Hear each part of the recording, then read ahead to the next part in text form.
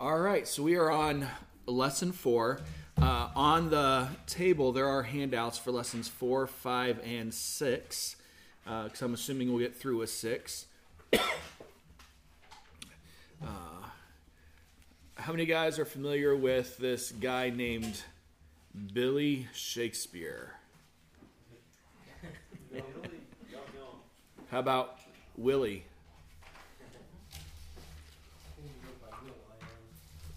Yes, Will I Am, yes. Well, he famously wrote, a lot of things actually.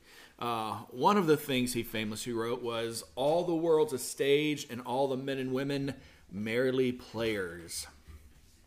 And it's a most compelling statement when we consider who the director of this grand play is, this great cosmic theater. It's a theater where God's glory is put on display, and he often chooses to put that glory on display through us. And that's what we're going to be looking at. That's what we're going to be seeing as we start looking at the book of Exodus tonight. Now, in the last couple lessons, we looked at the beginning of this great theater, this great drama in the book of Genesis, the creation of the cosmos, mankind's ruinous first sin, God's great plan for the world to save us through Abraham's line.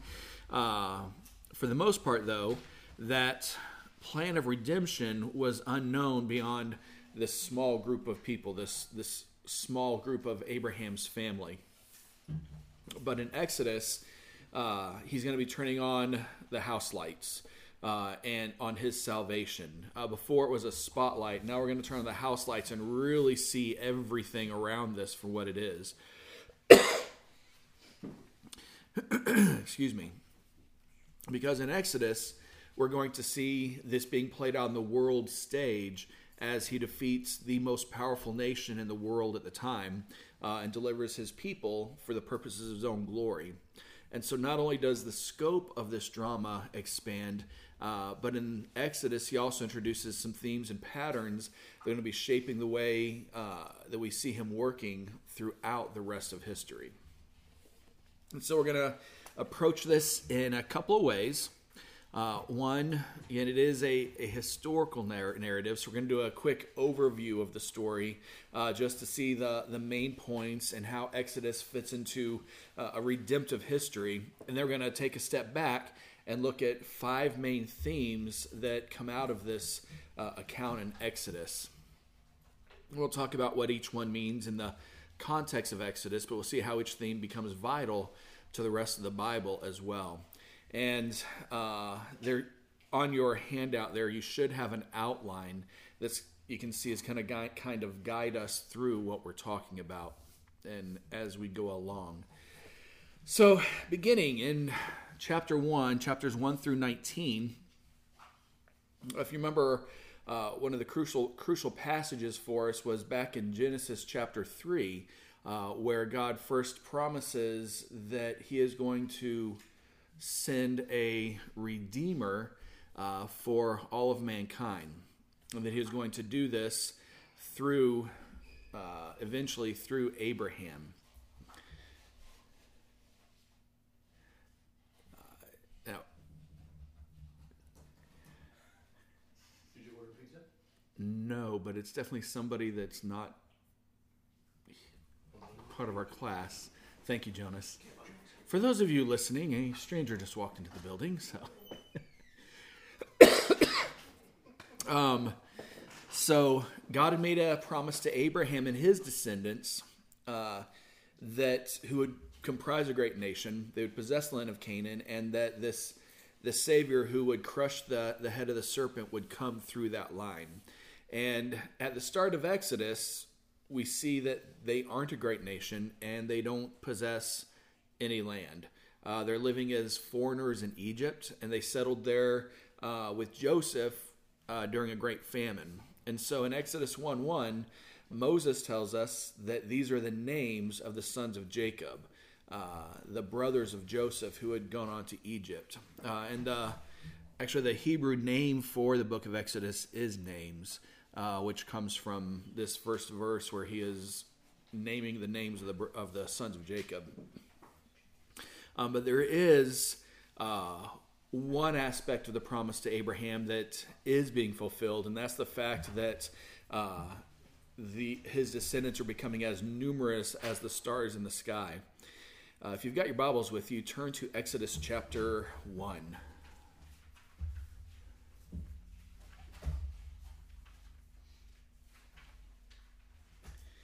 And there in verse 7, it says, "But the people of Israel were fruitful and increased greatly. They multiplied and grew exceedingly strong, so that the land was filled with them." And so we see where they haven't become a nation yet, they haven't inherited a land yet, but that first part of God's promise, that they would become numerous, a multitude, we see that as already coming to pass. Unfortunately, in response to this, the huge number of Hebrews and their strength in numbers, Egypt subdues them, pushes them, forces them into slavery, and so they're no longer citizens but slaves.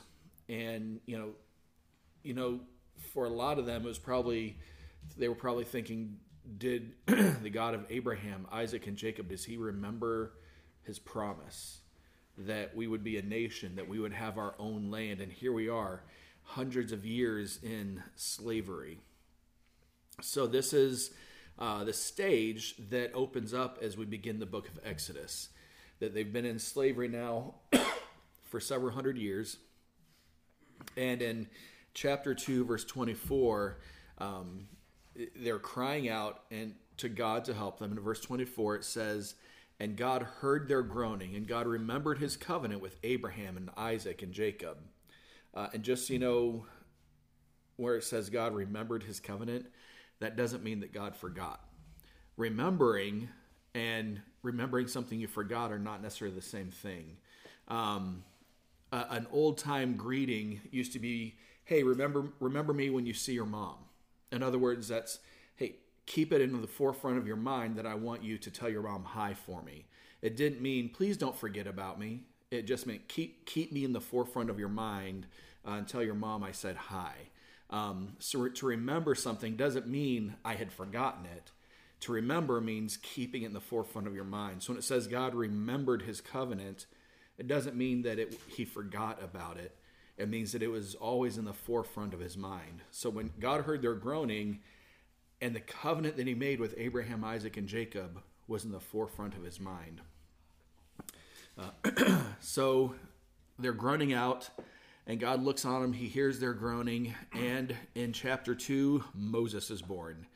And then chapter 3, Moses grew up real fast, and in chapter 3, God appears to Moses in a burning bush and reveals his plan.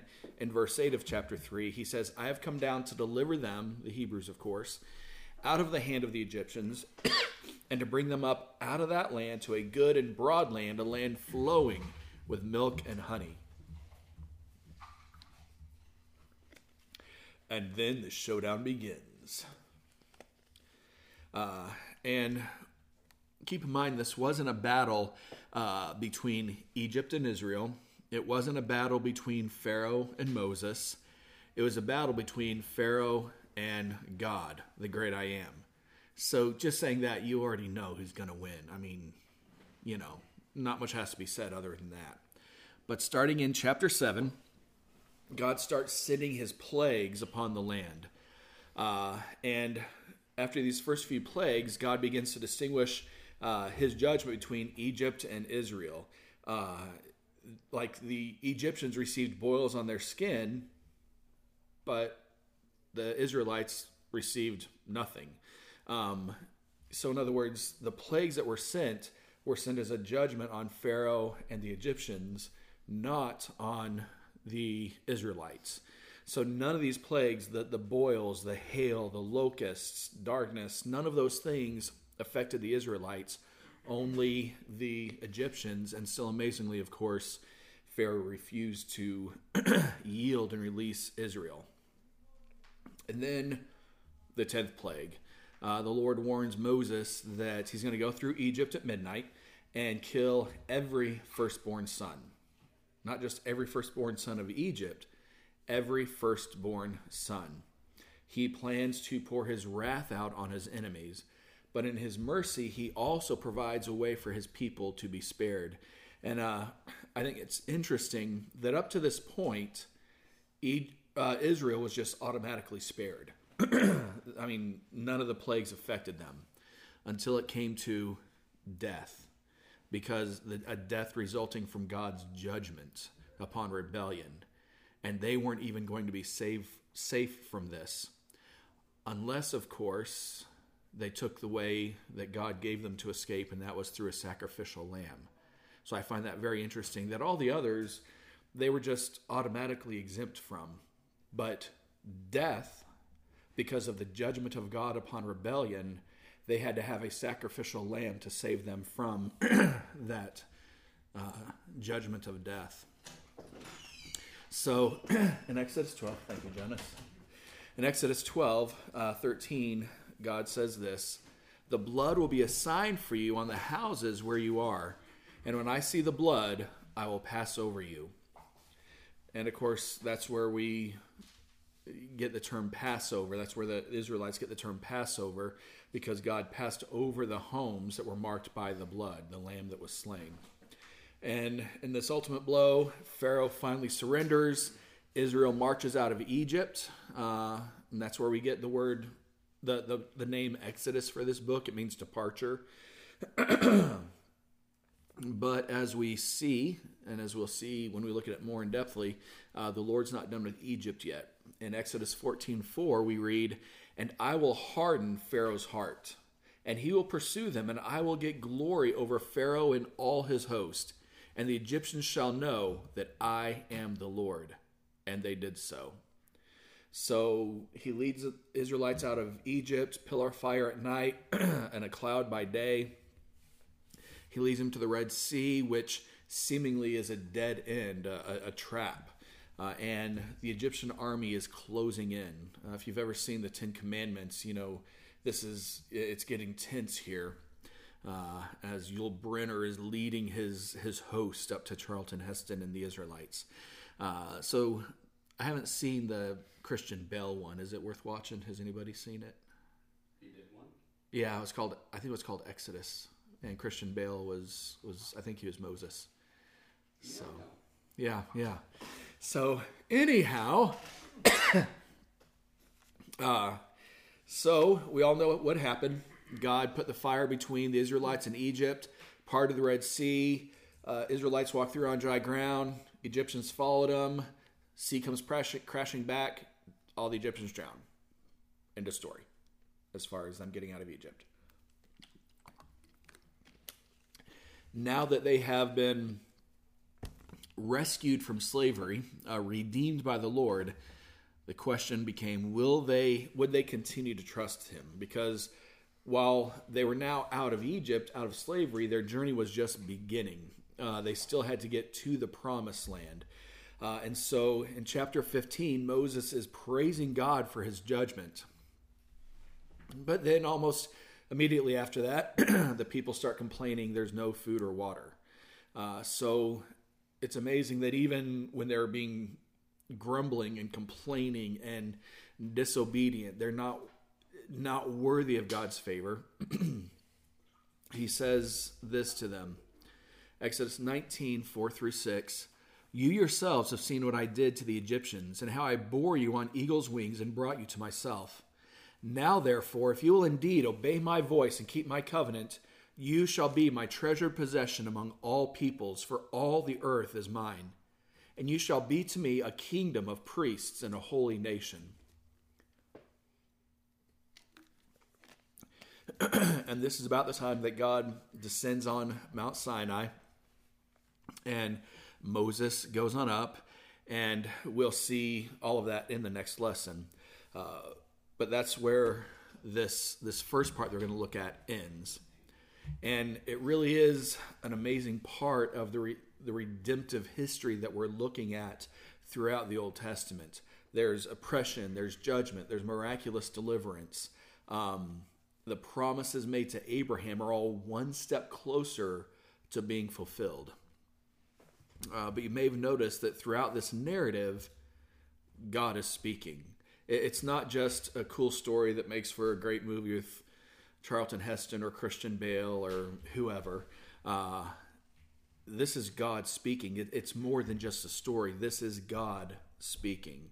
And he speaks to Moses and Aaron, and through them, he spoke to Pharaoh and to the people of Israel. And through his words, God was revealing the meaning of the great events that he's accomplishing on this grand stage, this global stage now, in dealing with Egypt. And Exodus really is a foundational book for understanding the rest of the Bible, the rest of redemptive history, really. That's why when we got finished with going through Hebrews, we went to Exodus, because Exodus and Hebrews they're like sister books. They're sister books, where a lot of the stuff that we see in Hebrews and then in Leviticus, we see in Hebrews how all of Exodus and Leviticus were pointing to who Christ was. And so Exodus really is one of the foundational books for having a deeper understanding of the rest of the Bible, the rest of redemptive history, the work of Christ when he was here on earth. And that's what we're going to look at. We got that basic overview. Bless you, bless you. And now we want to take a look at 5 themes that we see here in Exodus in these first 19 chapters. And if you got your Bible, turn to Exodus chapter 3.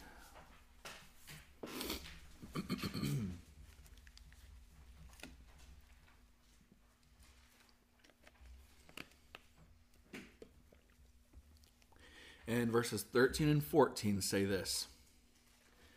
Then Moses said to God, if I come to the people of Israel and say to them, the God of your fathers has sent me to you, and they ask me, well, what is his name? What shall I say to them? God said to Moses, I am who I am. And he said, say this to the people of Israel, I am has sent me to you. This is God's unique identity. And saying, and naming himself the great I am who I am. He is saying simply, he exists, and his existence is absolute. I am. I exist. My existence is absolute. He didn't derive his existence from anyone or anything else. He's self-existent. He's self-sufficient. He's eternal. He simply and absolutely is.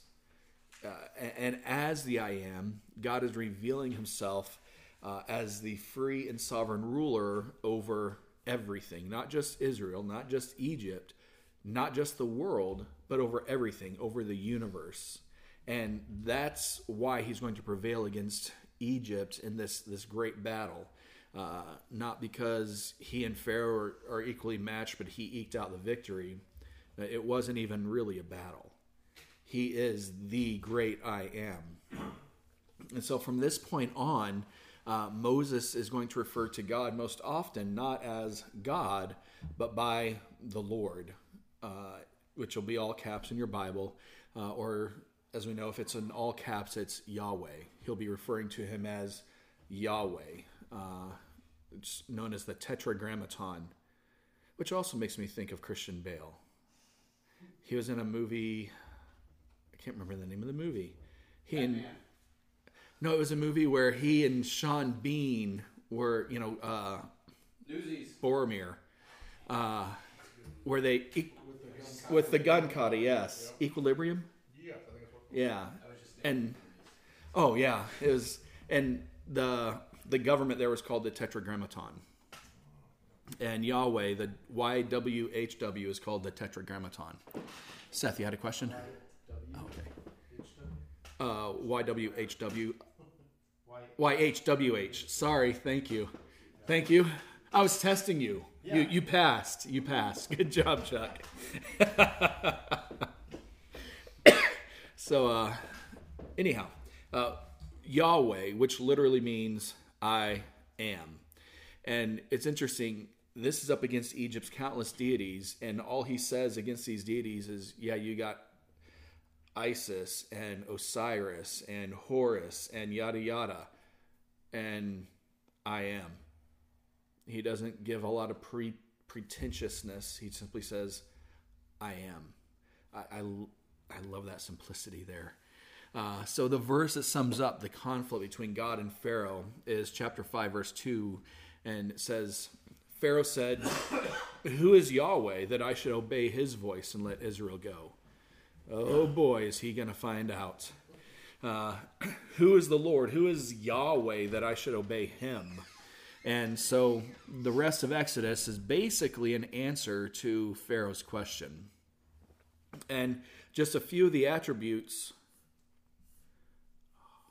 I forgot to save all my notes before I transferred them from my computer to here. All right. Wow. What's that? Feel the Spirit. There we go. Feel the Spirit. So, excuse me.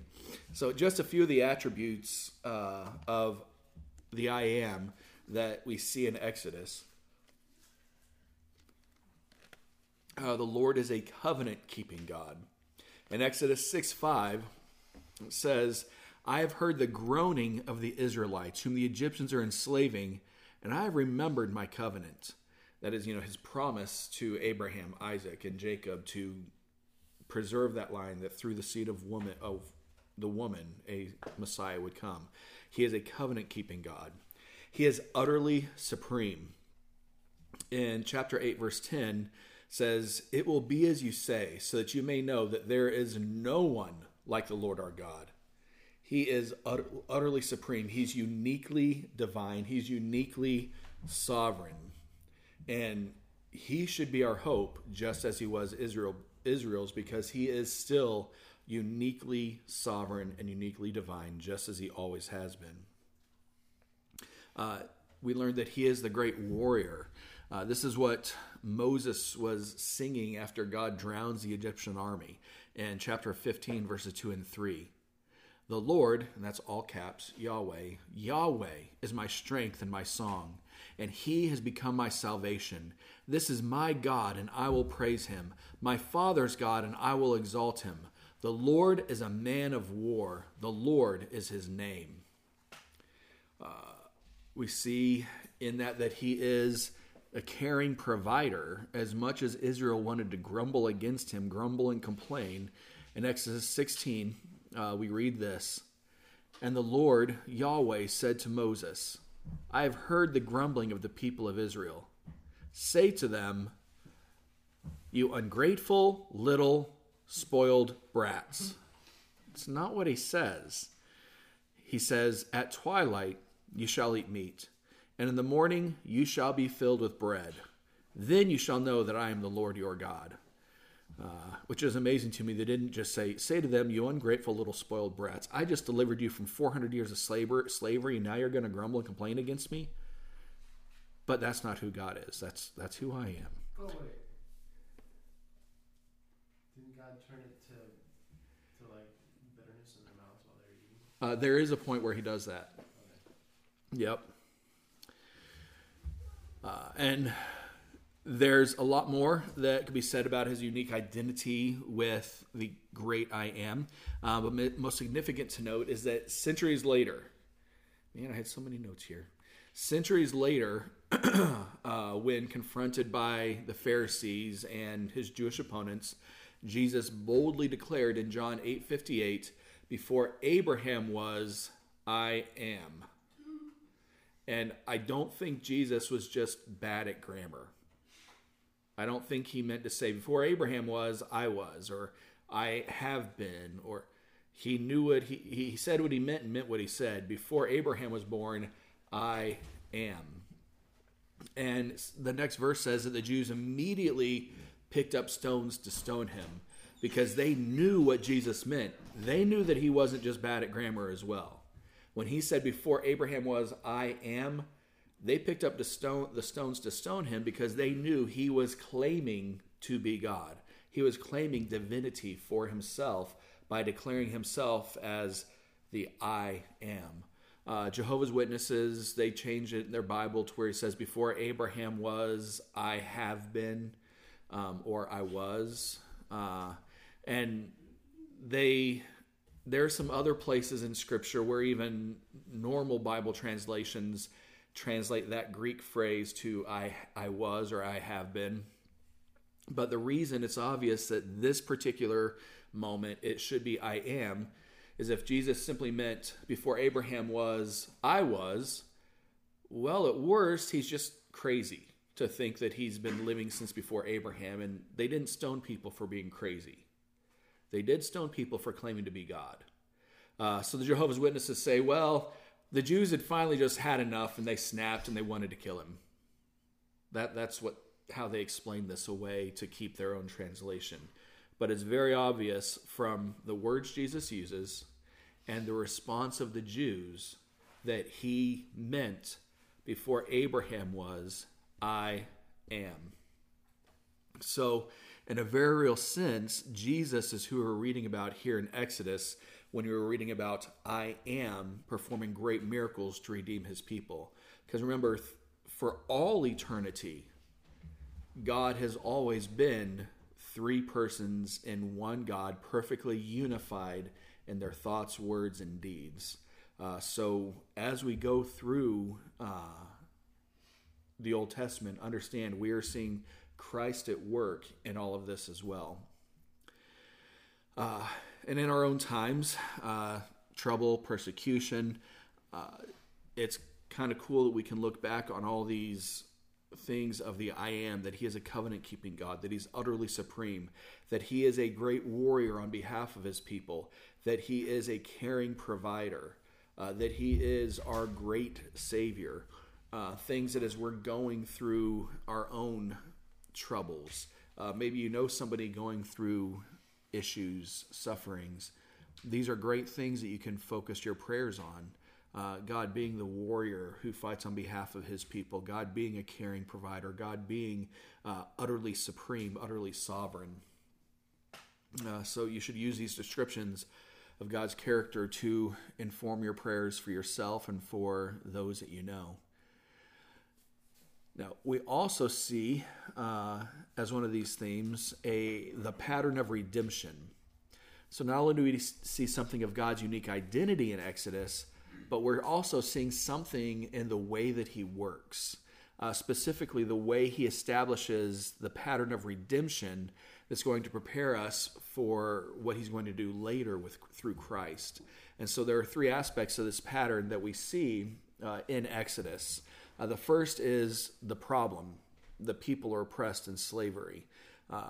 Chapter 3, verse 7 of Exodus says, Then the Lord says, I have surely seen the affliction of my people who are in Egypt, and I have heard their cry because of their taskmasters. I know their sufferings. So the Exodus is the salvation of God's people out of something. In this case, tyrannical captivity.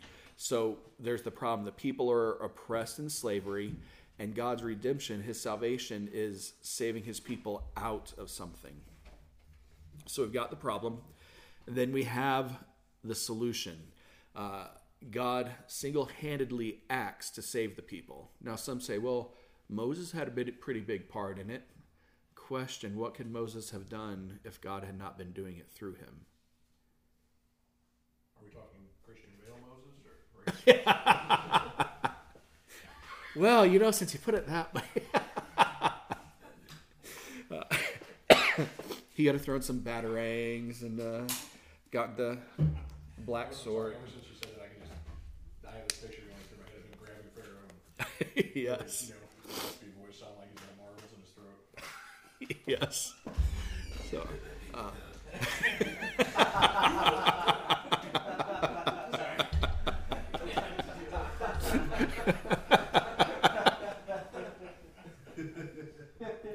Oh, well, that's hilarious. Now I'm going to have to watch the movie to see just...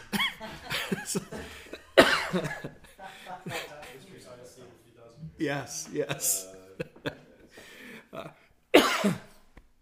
So the solution is that God acts. He single-handedly acts to save his people, sparing them from his judgment through a blood sacrifice. God's solution is to single-handedly deliver his people, but sparing him from his judgment through a blood sacrifice.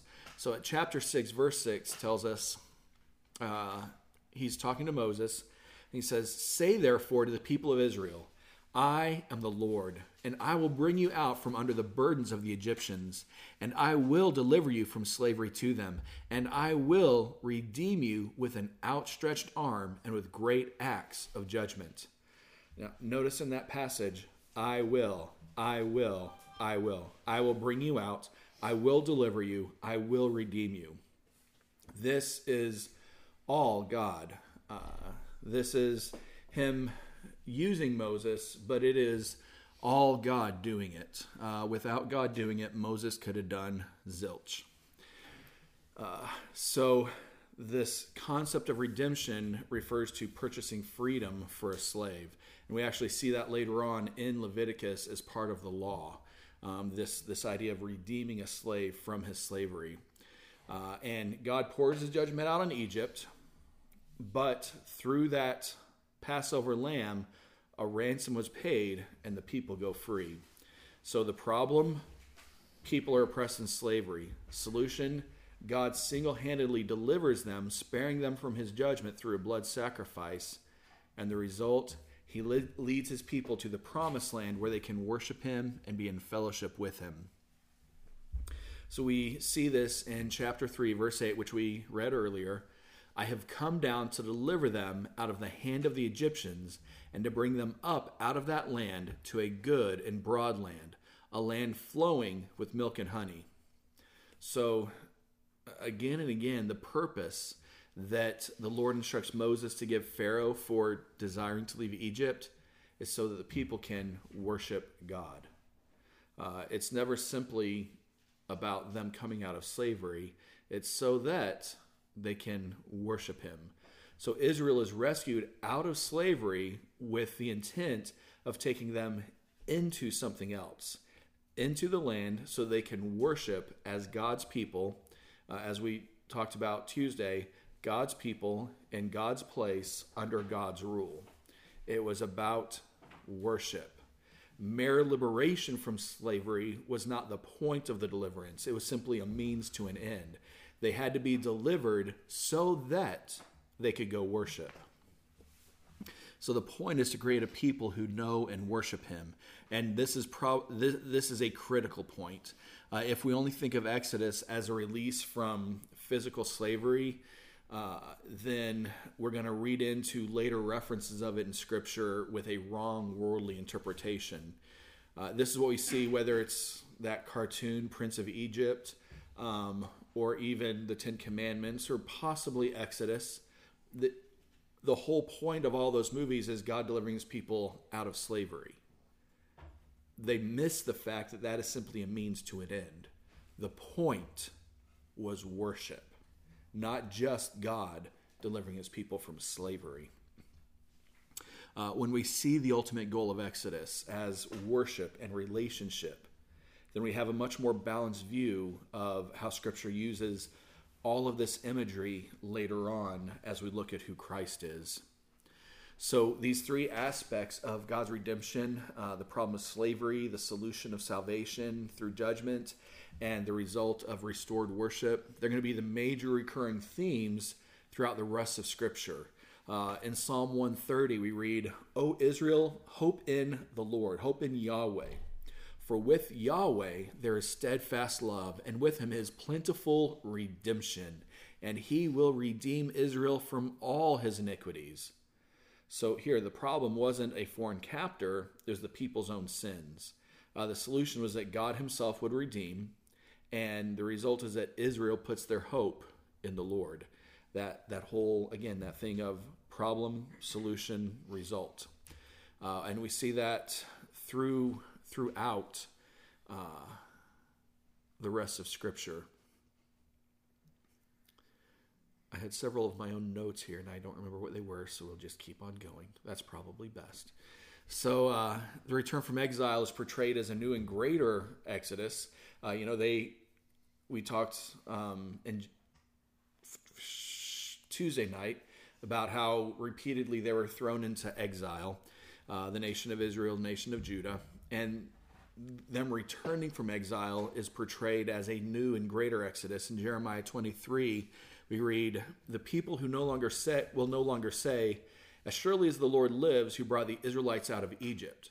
But they will say, 'As surely as the Lord lives, who brought the descendants of Israel up out of the land of the north and out of all the countries where he had banished them.'"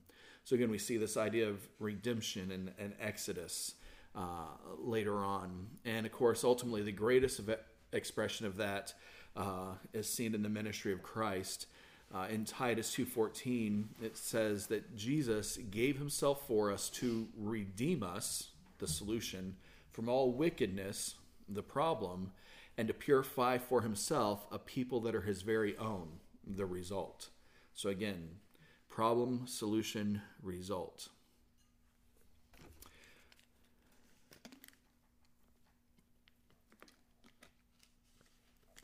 Then the next thing we see is God's gracious provision of a substitutionary sacrifice. Any questions before we continue on? Any thoughts? Any comments? Any deep, profound, philosophical statements? All right. Then let's continue talking about God's gracious provision of a substitutionary sacrifice.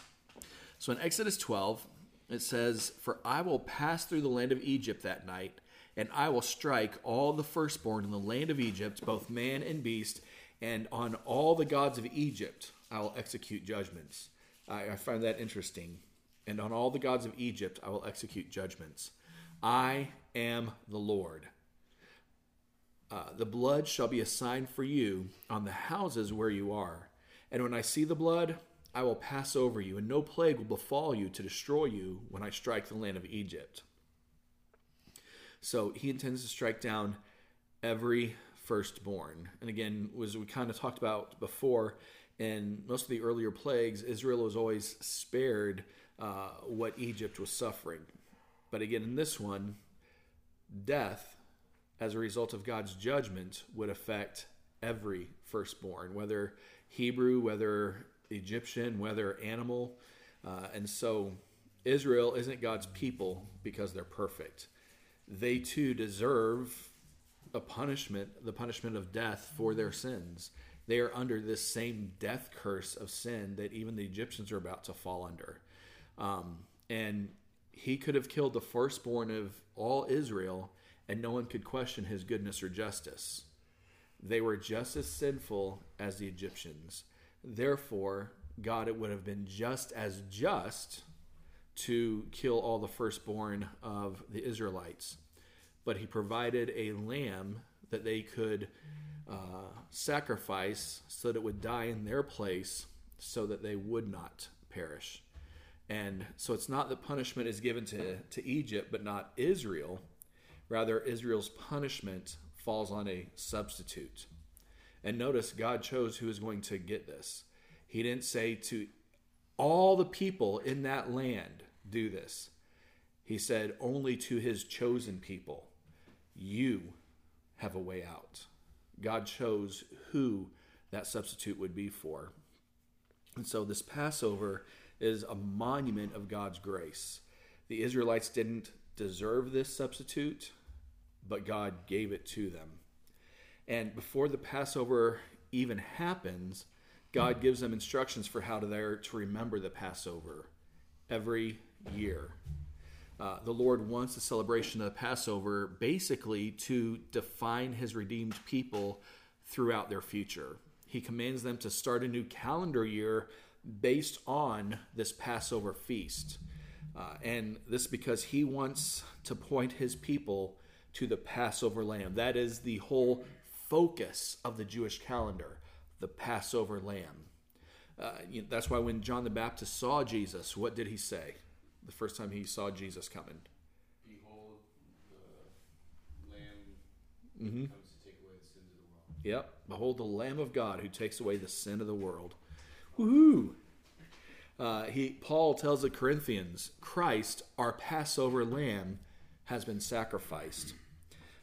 And so just as when God gave instructions for the Passover lamb, he told them that none of the lamb's bones are to be broken. And so John, in the Gospel of John, John 19, he makes a point of telling us that when they broke the legs of the two thieves so that they would go ahead and finish suffocating, they didn't break Jesus's legs. None of his bones would be broken as the Passover lamb. And so what's essential for us to see is that the death and resurrection of Jesus causes the New Testament writers, of course being inspired by the Holy Spirit, to look back at Exodus and interpret the Passover in spiritual terms. I'm very against spiritualizing Scripture, but God has every right to. So it's okay if God spiritualizes it, because then we know it's right. We know it's true. So this Exodus, this Passover lamb, it prefigures our liberation from sin and death that would be accomplished through Christ. And this emphasis on spiritual liberation, I just started to say liberalization. No. Yeah, wait a minute. Spiritual liberation, it becomes vital when we consider the ways in which we're called to apply Exodus to our lives as Christians. And, especially with our culture today, many people who study Exodus conclude the best way for us to apply the book of Exodus is to lend our efforts to social justice, fighting slavery and oppression on earth, whether it's human trafficking, systemic injustice, racism, genocide. Now, are those things that we should oppose? Absolutely. All of those are good things for Christians to oppose. We should be opposing those things. All people are created in the image of God and deserve the dignity, love, and respect that inherently brings with it. But to treat those things as the primary application of Exodus misses the point entirely. Remember, the point of God bringing his people out wasn't simply to bring them out from under oppression. It was to bring them to a place where they could worship. That was the point. So that's when we make it simply free from oppression, then that's what we get today with social justice warriors. But according to New Testament, the main thing Exodus teaches us is the most desperate need of all people is spiritual liberation. And that comes through repentance and faith in Jesus, who is our Passover lamb. And that's why God set up the Passover celebrations as his people's primary memory. It would be so that every single year, at the beginning of the year, they understood this is about God giving us a land, bringing us to a place to worship. And that's why the New Testament references the book of Exodus, focusing on Passover and not necessarily the Exodus. Notice in most of the New Testament passages that refer back to Exodus, they're not referring back really much to, freeing the oppressed. No, it's always referring back to the Passover lamb. That's the point of it all. And again, that's not to say we should be indifferent to earthly suffering, but rather we should be very concerned about suffering, especially eternal suffering. And then we also see another theme, and that is God's special people. Throughout the whole Exodus account, it becomes clear that Yahweh's purpose in rescuing Abraham's descendants from Egypt, again, isn't just to save them from terrible circumstances. It's to establish them as a nation that belongs to him and represents him in the world as they worship him. In Exodus 19, God tells Israel that although the whole earth is mine, you will be for me a kingdom of priests and a holy nation. He's saying, all people belong to me. I am the sovereign king over everything. He says, but you are a kingdom of priests, a holy nation, holy meaning set apart. You are a people that I have set apart just for myself.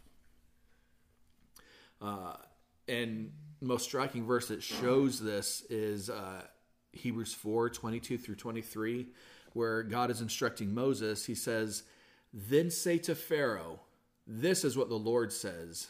Israel is my firstborn son. And I told you, let my son go so he may worship me. And so it's interesting that God here doesn't just say they're my people. He says, Israel is my firstborn son. And I told you, let my son go that he may worship me. And so Israel is first in God's affections, the firstborn son. And so as God's covenant people, they receive a special blessing, but they also have a special mission to display his glory to the rest of the nations, and so make him known throughout all generations. Again, let my son go so he may worship me. But before we even get out of Exodus, we see they didn't do so great as God's son. Few episodes in the history, at the end of Exodus, the Son of God, Israel, miraculously passes through the waters of the Red Sea in chapter 14. And then in 16, they begin to march through the desert. And in chapter 16, that's where they start to grumble against God because they don't have food to eat. Then in 17, they put God to the test when they quarrel about not having water to drink. And then in Exodus 32, that we're going to look at more in depth in the next lesson, while Moses is receiving the 10 Commandments, the people are worshiping a golden calf and calling it their God. So, here he is telling Pharaoh, let my son go so they can worship me. And then before they even get close to the promised land, they're already worshiping some false god. We can say that the behavior is pretty typical experience of the Son of God, Israel, in the Old Testament.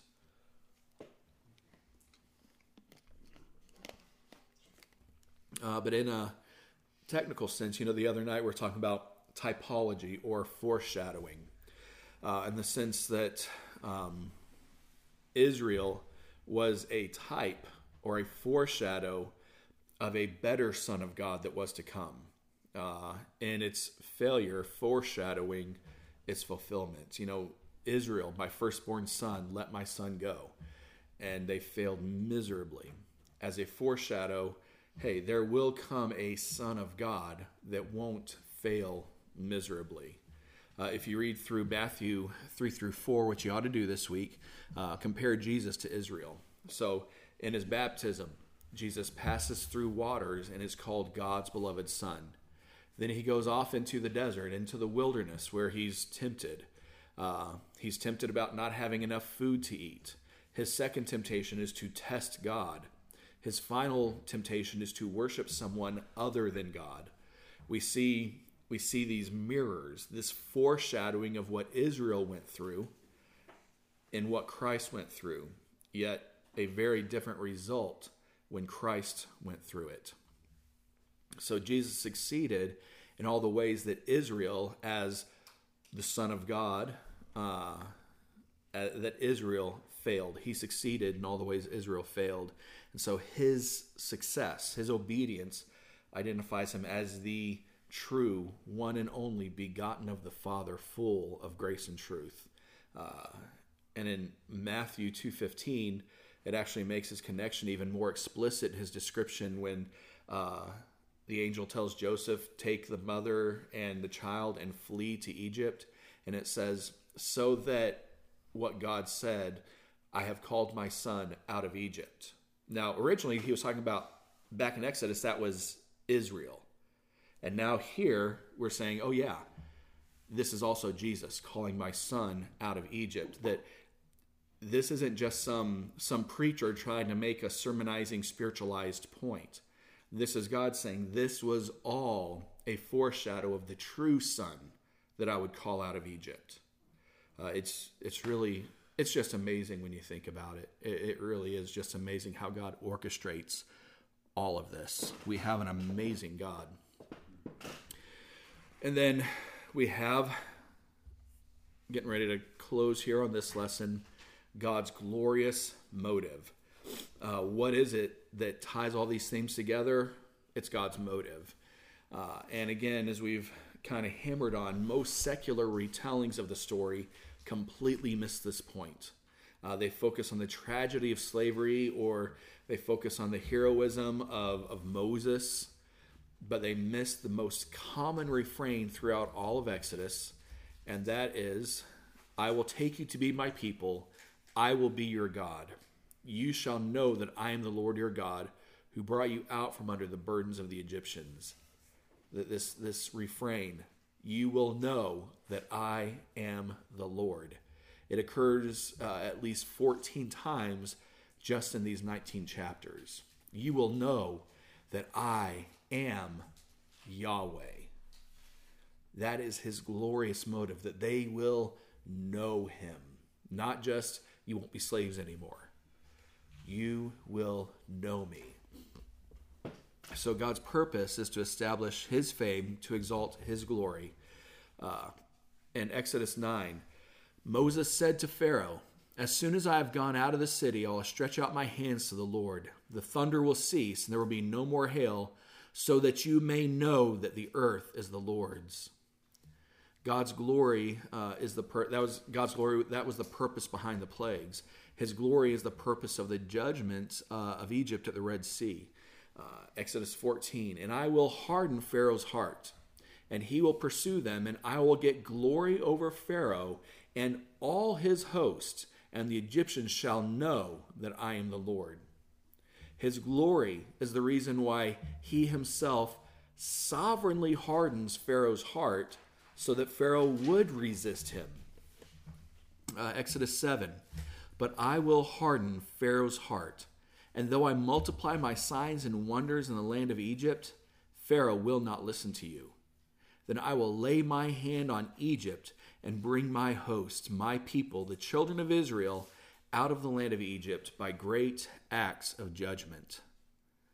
So God is the one who orchestrates Pharaoh's refusal to God.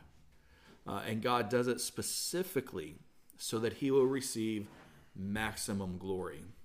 Now, it doesn't mean that Pharaoh is not responsible for his actions. He is personally guilty. He is deserving of judgment. Romans 9 let's read Romans 9. If you got your Bibles with you.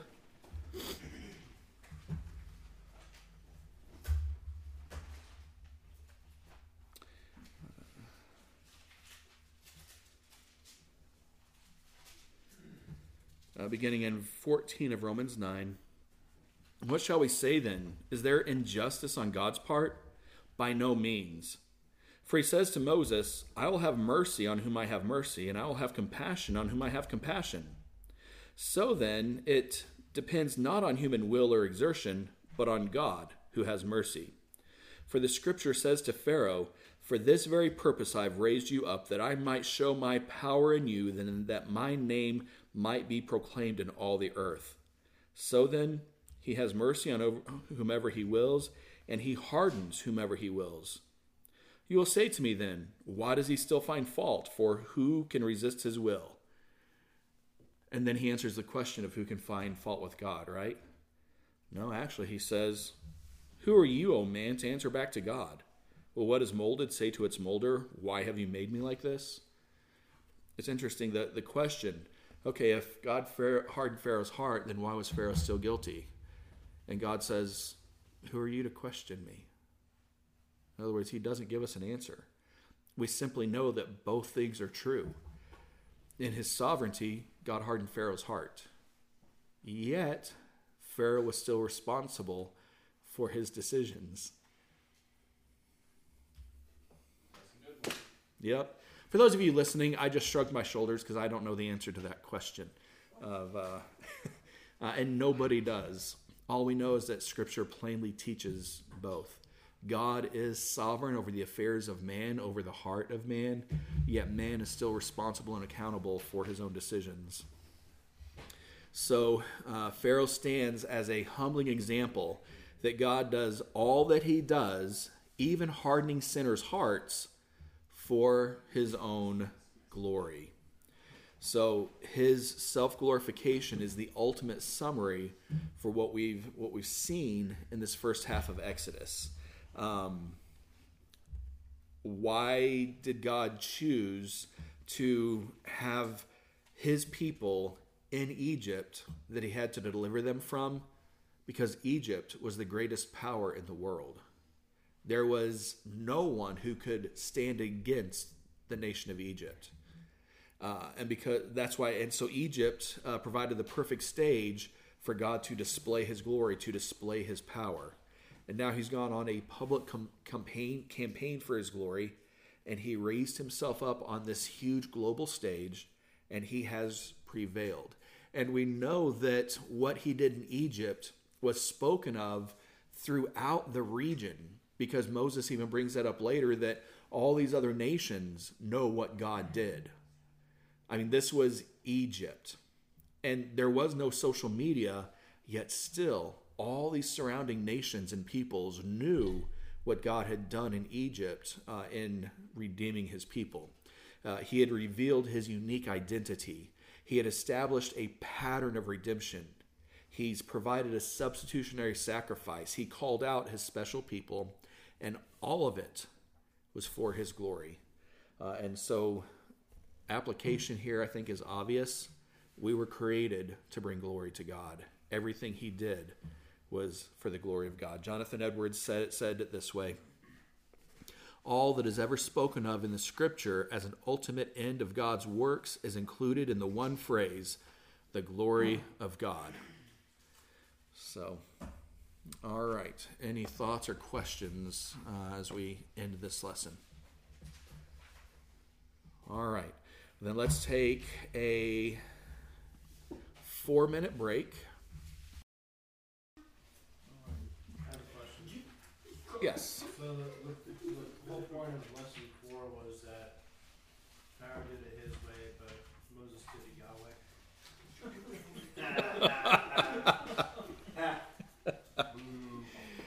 Oh, nice.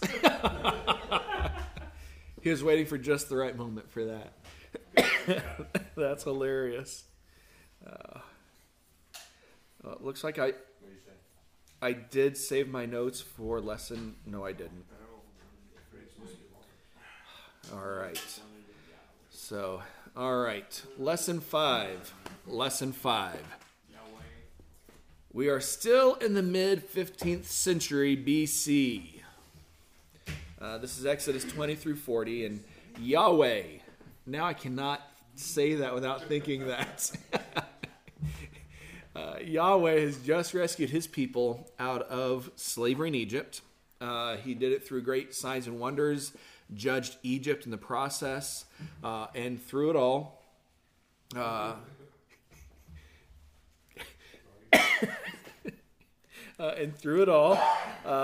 magnified his name in all the earth.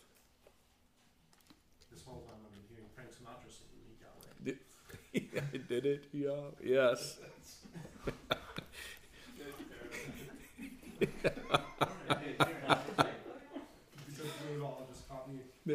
Through it all, yes.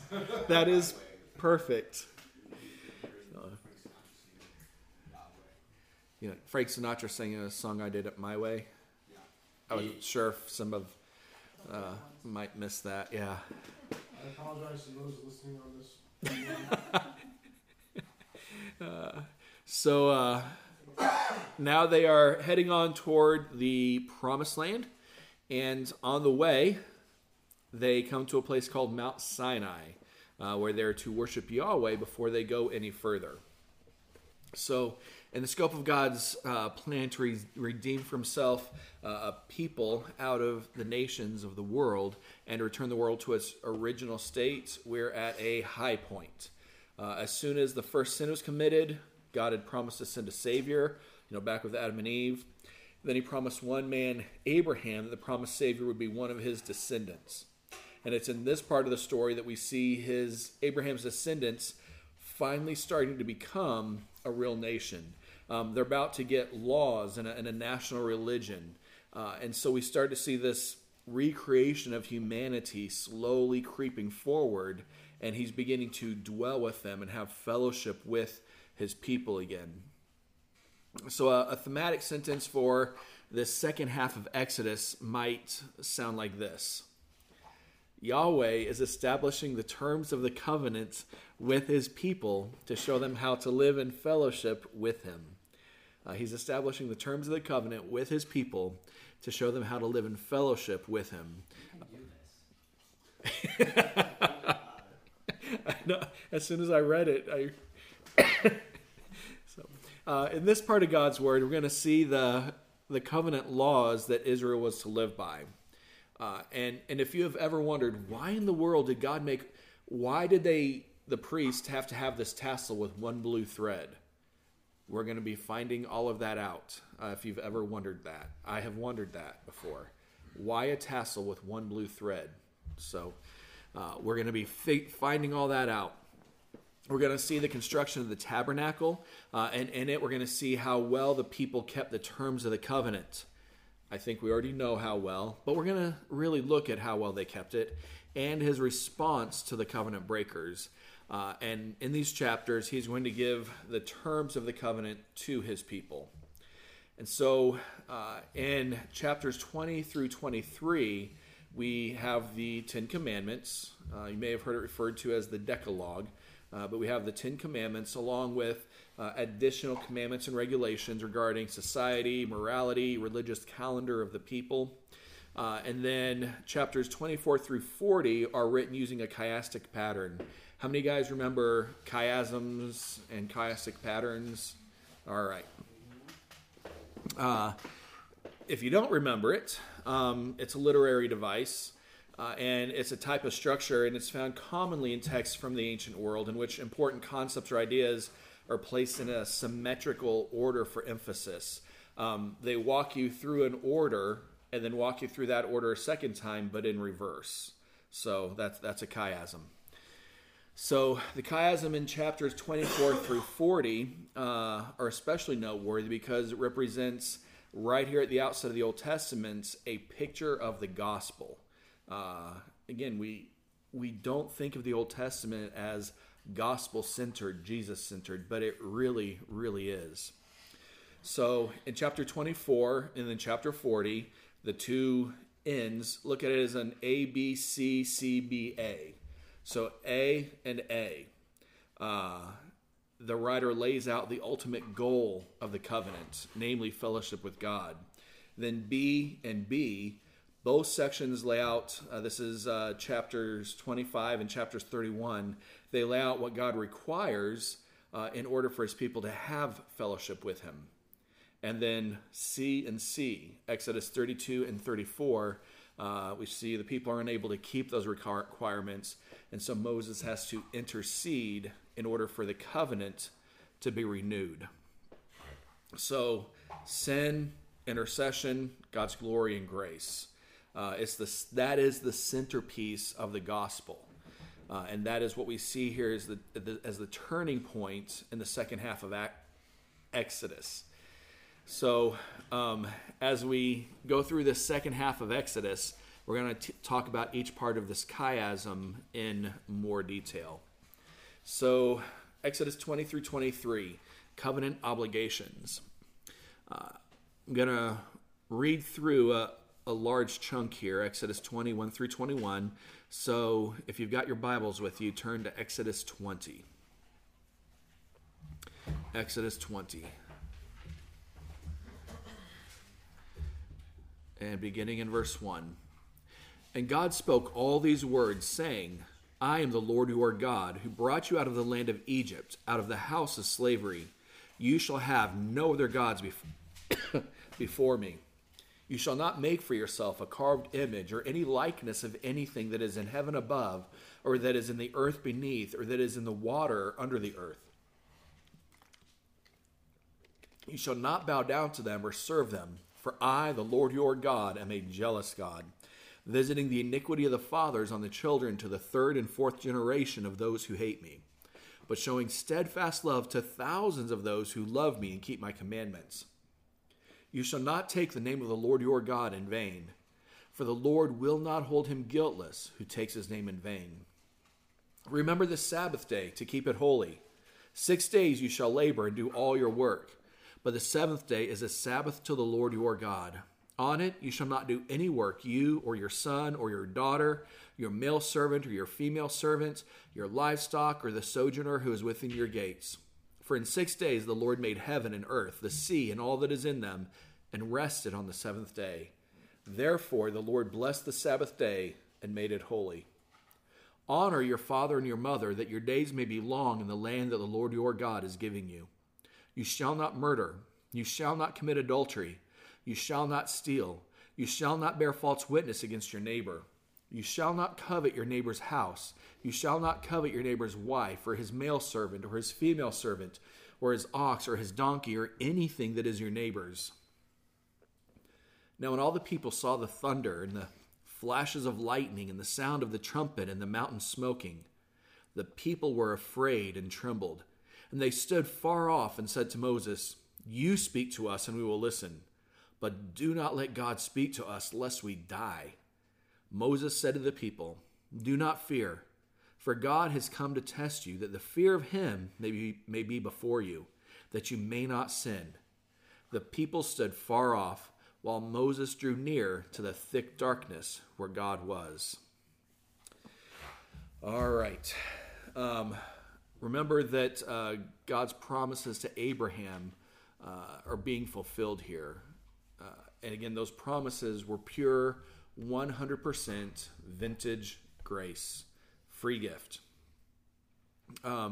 This is where Israel starts taking shape as an actual nation.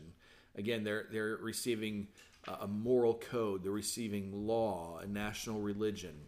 So why does God give these commands known as the Mosaic covenant? We had the Abrahamic covenant, and now this is called the Mosaic covenant. If you obey these commands, you shall be my people. Why is he giving these commands to his people when a covenant was already made with Abraham purely by grace? Well, God had made man in his image, and that was to image forth God to the world as a sort of priest king by exercising dominion over creation on God's behalf. But when Adam and Eve sinned, they ceased to image God faithfully. But in his mercy, God didn't banish them forever. He was intent on accomplishing his purpose in creation. So he promised that he would send a Messiah, a Redeemer, and he makes this promise to Abraham. I will bless you, your descendants, and all the nations of the earth through you. But there was still a problem with sin and rebellion. So Abraham, Isaac, Jacob, they all received God's promise, but they still weren't imaging and displaying God like they were supposed to. God's promise of redemption was in place, but there was still a problem of sin. That brings us up to the Mosaic covenant. So why was this added to God's covenant with Abraham? Reason one, Exodus 19, God says that he wants to have a kingdom of priests, a holy nation. But verse 5 says that they will only fulfill this purpose and be these people if they obey him and fully keep his covenant. He seems to be saying, if you keep my word, if you keep my commandments, then you will rightly image me once more. And I'm giving you the law as a blueprint for what this looks like. And if you live according to this blueprint, you will be my kings, exercising dominion. You will be my priests, mediating my character to the world. So in other words, the first purpose of the law is that it revealed who God is. It revealed who God is. So the people needed direction about how to display the glory of the Creator, Yahweh. They needed this to know how to display his glory. They needed the law. But the law gets broken. So, what does this do to the covenant of grace that God made with Abraham? And Paul actually answers that for us in the book of Galatians. In Galatians 3, 17 and 18, Paul writes this: This is what I mean. The law, which came 430 years afterward, after the promise to Abraham, the law, which came 430 years afterward, does not annul a covenant previously ratified by God so as to make the promise void. For if the inheritance comes by the law, it no longer comes by promise. But God gave it to Abraham by a promise. So the first thing we see here is that the giving of the law did not nullify, it didn't wipe out the promise to Abraham. Even if they break their end of the covenant, Yahweh still upholds his. Even if the people break the Mosaic covenant, God will keep his end of the covenant. He made the promise first before the law ever existed.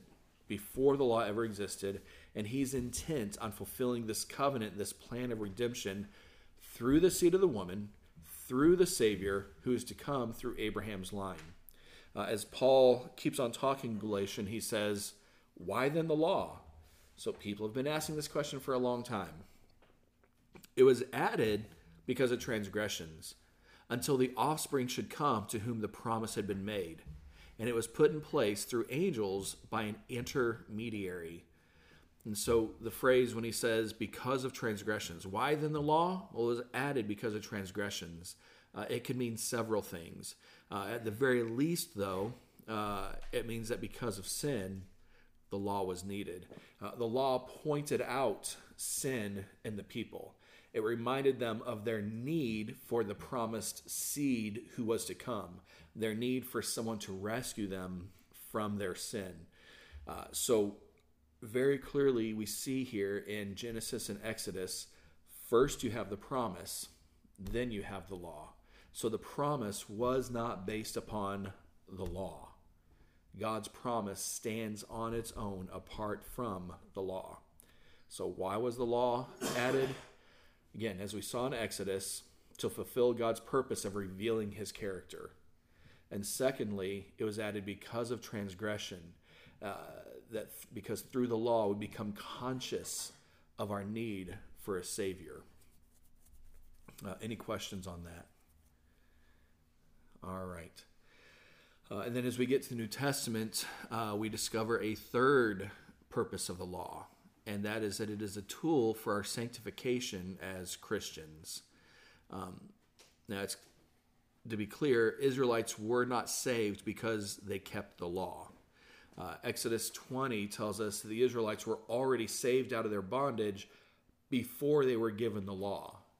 God didn't give them the law and then saw how well they kept the law and then delivered them. God delivered them before there was any law. Their deliverance was not based upon their keeping the law. Their deliverance was based upon God being faithful to his promise. No one has ever been saved by keeping any kind of law. Salvation has always been by grace through faith. And so for us, the application is that we should not use the law as a means to establish our own righteousness, as though God's going to approve of us if we keep it well enough. Rather, we should use the law to remind us of our own sinfulness, which should then drive us to Christ. So it is not to establish our own righteousness, but to image God more accurately to the world as we are driven to Christ, as we're confronted with our own sin. Then next part of that chiasm, Exodus 32 and 30 through 34, covenant disobedience and covenant grace.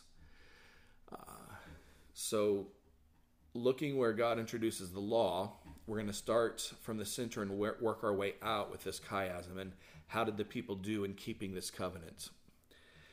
Turn to chapter 32 of Exodus there.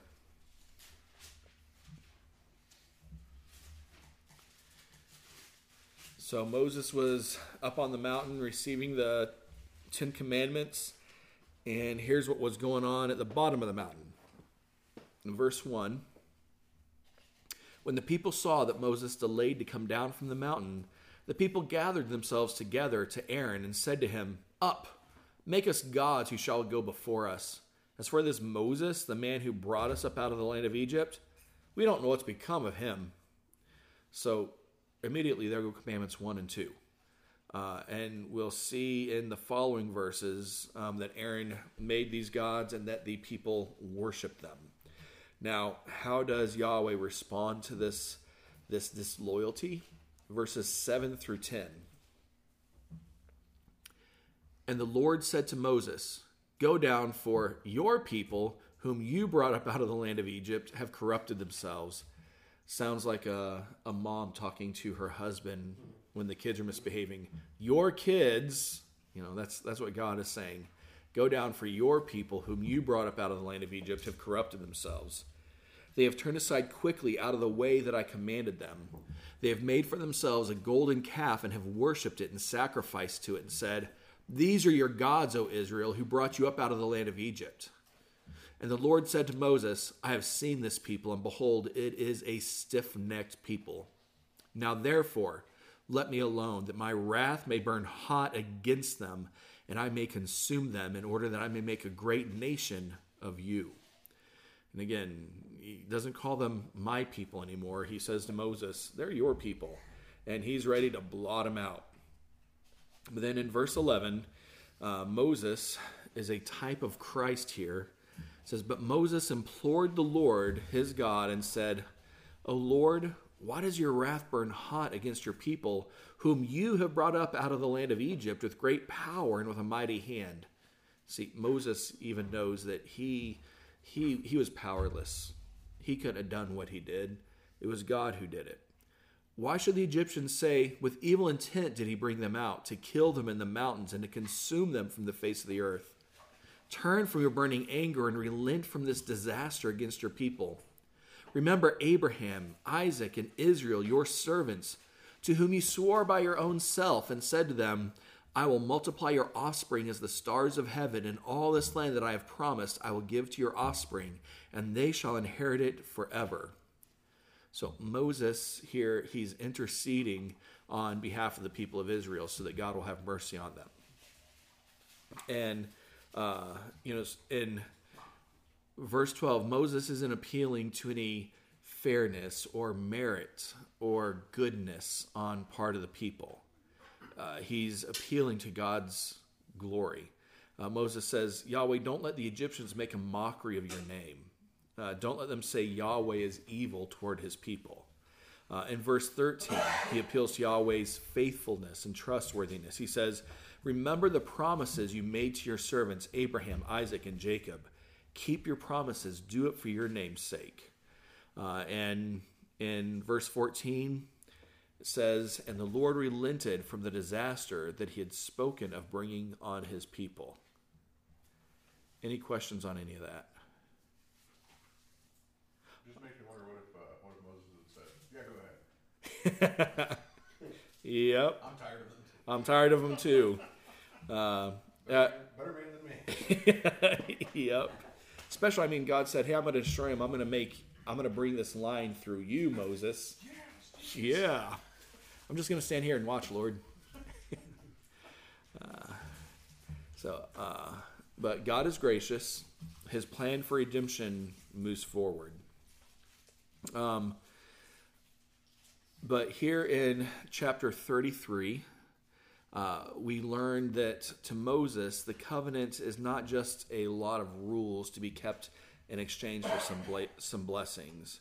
Rather, Moses was concerned that he and the people of Israel have a relationship with God.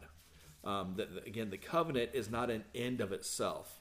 It's the means to a greater end, and that is knowing and enjoying God. In verses 15 and 16 of that chapter, Moses says he doesn't want to travel any further unless Yahweh goes with them. If the whole point was being brought out of slavery, it's done. Hey, God, thanks. We'll see you later. But Moses says, no, I'm not going anywhere without you, God. It wasn't just about not being slaves anymore. It was about knowing and being with God. So Israel being special and distinct from other nations doesn't mean much unless that distinction brings with it the presence of Yahweh. To know, love, and enjoy the fellowship of God is Moses' ultimate agenda. And if that's not the agenda of each of us in this room, if that's not the agenda of the church, then we're wasting our time. It means that church, Bible studies, school of ministry, community groups, the gospel, they're not just religious artifacts to bring us social acceptance or make us feel pious or righteous or holy, to take away worldly stress, to have good fellowship. They're instruments to bring us to know, love, and enjoy God. And if we miss that point, we're missing the point for everything that we're doing in the Christian life. So there in chapter 33 and verse 18, Moses says, you know what, if you're not going, I don't want to go. And hey, Lord, he says in verse 18, please show me your glory. And God's glory in this context is the manifestation of all of his perfections and beauty, his majesty. And Moses wants to see it, but we are all familiar with what God said to Moses, basically saying, Moses, you can't. You can't see the full display of my glory, the full display of my holiness. You can't see it because you are a sinner and it would destroy you. So Yahweh had a solution. He granted part of Moses' request. He put him in a cleft of the rock and let him see his back as he passed by. And so Moses said, let me see you. And God said, it'll kill you, but I'm going to make a way. And God made a way for us through Christ as well to bring us to himself while still protecting us from his wrath, from his holiness. Without Christ, it is the same for us. Without Christ, we would be destroyed by being in the presence of God. Yet in Christ, we, as we have seen in the book of Hebrews and elsewhere, we can with confidence approach the throne of grace. So Exodus 25, 31, and 35 and 40. Instruction, the other parts of this chiasm. Instructions for and construction of a covenant meeting place. In other words, the tabernacle. So the tabernacle was a big tent, and he instructed his people how to build it. And this is where he would dwell with them, even though they were sinful. And so that was the purpose of the tabernacle. There we go. I was reading chapters and trying to say tabernacle. So the next chapter will be about the tabernacle. So chapters 25 through 28, God delivers detailed instructions regarding the building of this tabernacle, from how to build it to how to fund it to how the priests are to be dressed. I tried to say priest and dressed, and yeah, pressed. How the priests are to be dressed. Yeah, how the priests are to be dressed, and how are they supposed to go about their work inside of it. And then we get to chapter 29. And it's in chapter 29 that he lays out how the priests are to be consecrated, how they're to be set apart for service to him, and their function and purpose in the tabernacle. So how can a sinful people dwell in the presence of God? There are 7 things in this passage. In verse 38 of chapter 29, this is what you are to offer on the altar regularly each day: 2 lambs a year old. And this is regularly each day. And this offering was to make atonement for sins. Verse 36 and other places in the Old Testament make it clear that the sacrifices are for the atonement of sins. And notice that they have to be carried out every single day. Every single day. Verse 42 says, "It shall be a regular burnt offering throughout your generations at the entrance of the tent of meeting before the Lord, where I will meet with you to speak to you there."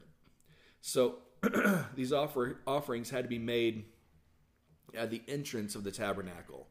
It tells us that before they could get in, it was only through sacrifice that they were able to enter into where the presence of God was.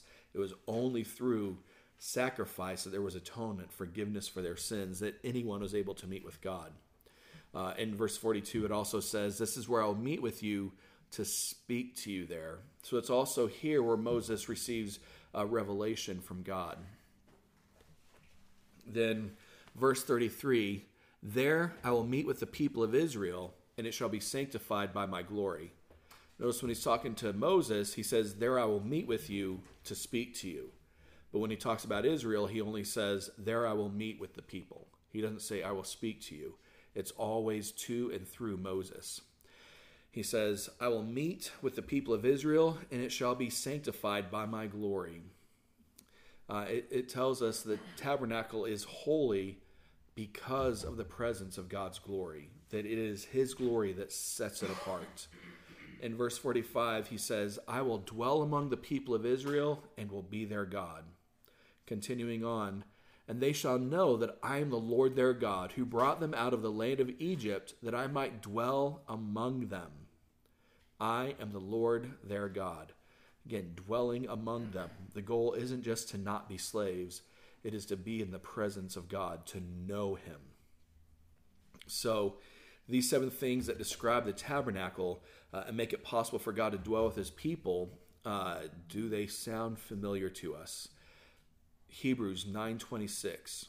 "Jesus has appeared once for all at the end of the ages to put away sin by the sacrifice of himself."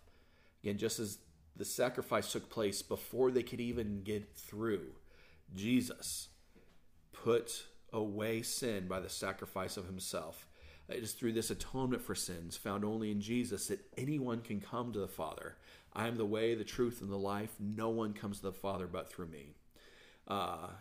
This is where the tabernacle was where God met with Moses to speak to Moses. In Hebrews 1:2, it says, "In these last days, God has spoken to us by his Son." He spoke to Israel through Moses, and now God speaks to us through his Son. Jesus is the full revelation of who God is. He is the one through whom we learn the most about who God is. God meets and reconciles with his people in Christ. So he speaks to us through Christ, and he reconciles with us in Christ. Romans 5:11, "We also rejoice in God through our Lord Jesus Christ, through whom we have now received reconciliation." And just as the manifestation of his glory was there at the tabernacle, John 1:14 tells us, "The Word became flesh," speaking of Jesus, "and dwelt among us, and we have seen his glory. Glory as of the only Son from the Father, full of grace and truth." And Jesus is God in a physical body, dwelling with his people, just as we'll see, there was a physical manifestation of the glory of God as he dwelled with his people. Colossians 2:9 says, "In Christ, the whole fullness of deity dwells bodily." He was God in a physical body, dwelling with his people. And only through Jesus, God said that as he dwelled with them in the tabernacle, they would know that he is God. They would be his people. In John 14:7, Jesus says, "If you had known me, you would have known my Father also." That only through Jesus does anyone know God. So again, as we have seen through so many things, the tabernacle again is a beautiful picture, a beautiful foreshadow of what we would have in and through Christ. He is the more glorious tabernacle, just as he is the better Moses. He is the better David. He is the better Adam. He's the better everything. But now, again, because Jesus is the better, the more glorious tabernacle, it doesn't mean that that the tabernacle wasn't wonderful as well. I mean, any place where God dwells is a wonderful place. And that's what makes Jesus so incredible. I mean, if the tabernacle was a refrigerator box in an alley in Los Angeles, then to say Jesus is better than that isn't much. But the fact that the tabernacle really was incredible. It was the dwelling place of God on earth. So when you take that and then say, and Jesus is better, that's saying something. The tabernacle wasn't a refrigerator box in some alley in Los Angeles. The tabernacle was something incredible.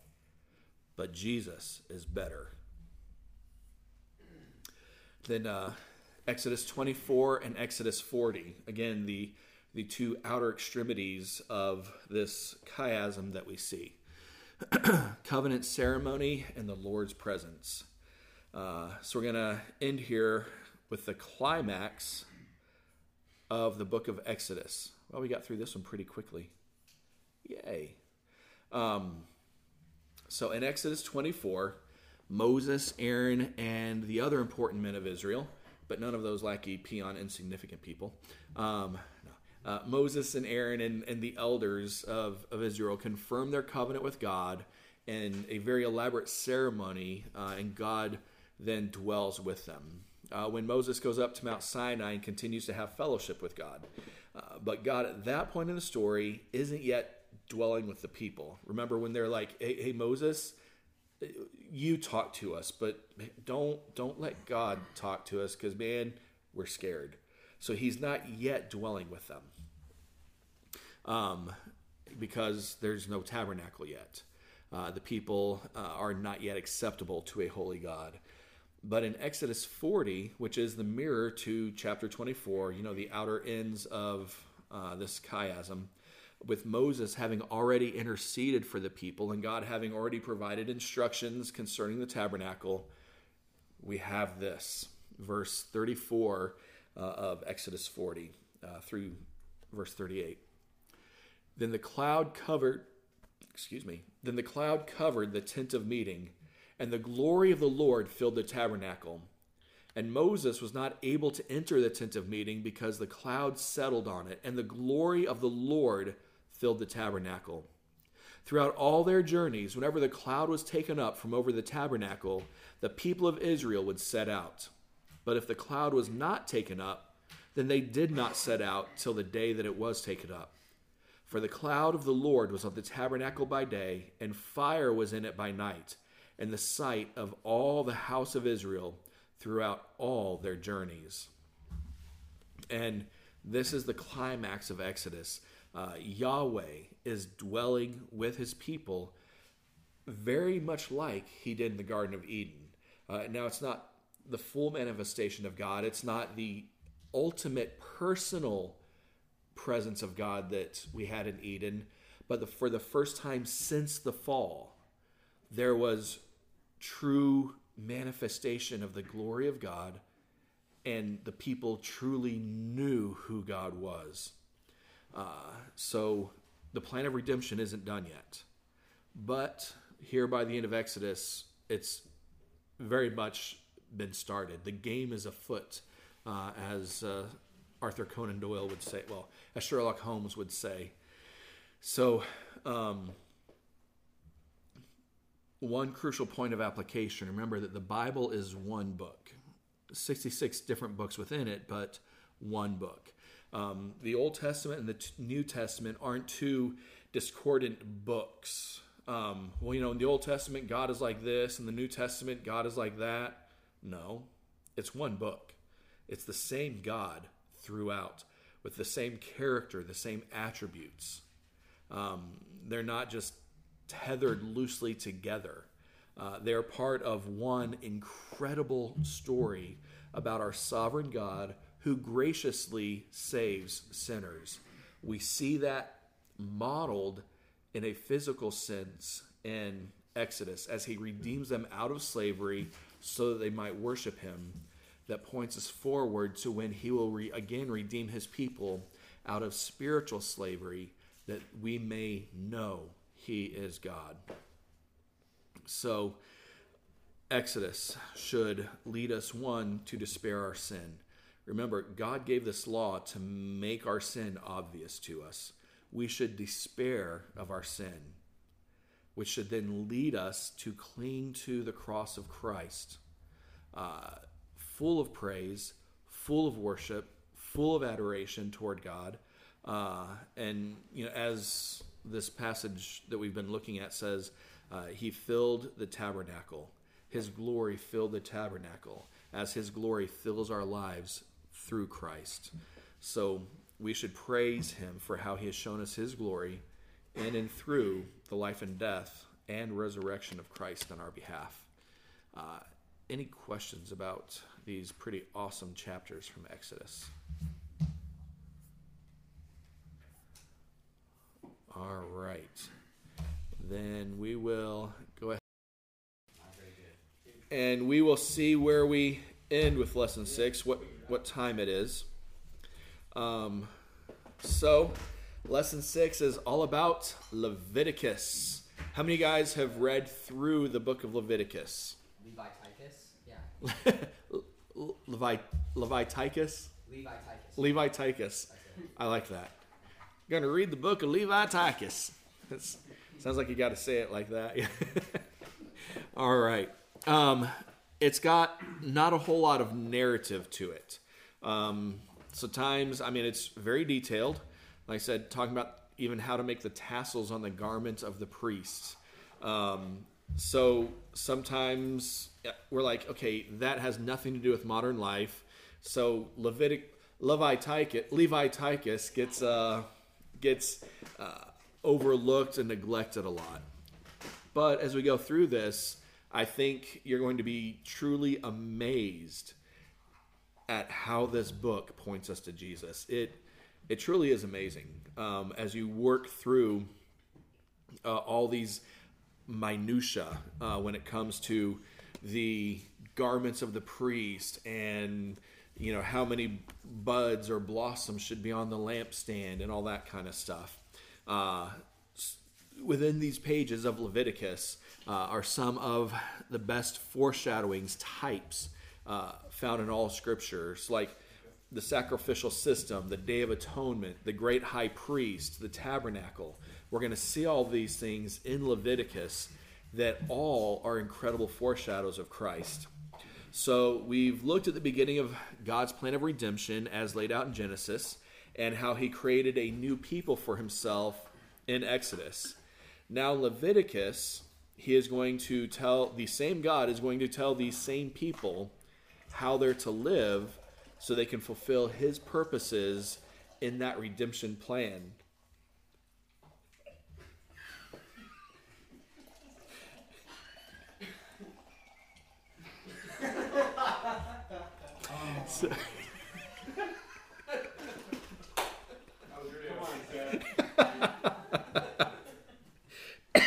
So, I didn't think it would be a distraction. I didn't think very far. I'm just imagining all the people listening. yeah. What are they doing in that room?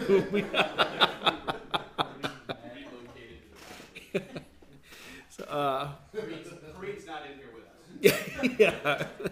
It's just us guys. The context of Leviticus, it's picking up right where Exodus left off. And in fact, the entire book takes place about a month after the tabernacle has been completed, between the first month of the year and the second month of the year following the Exodus from Egypt. So we're still around the mid-15th century BC and at the foot of Mount Sinai, where God has the Israelites after their escape from Egypt and where Moses received the Ten Commandments. And again, it was on Mount Sinai where Moses also received the instructions for building the tabernacle and everything about that. And so after they built it, we see God's glory filling it.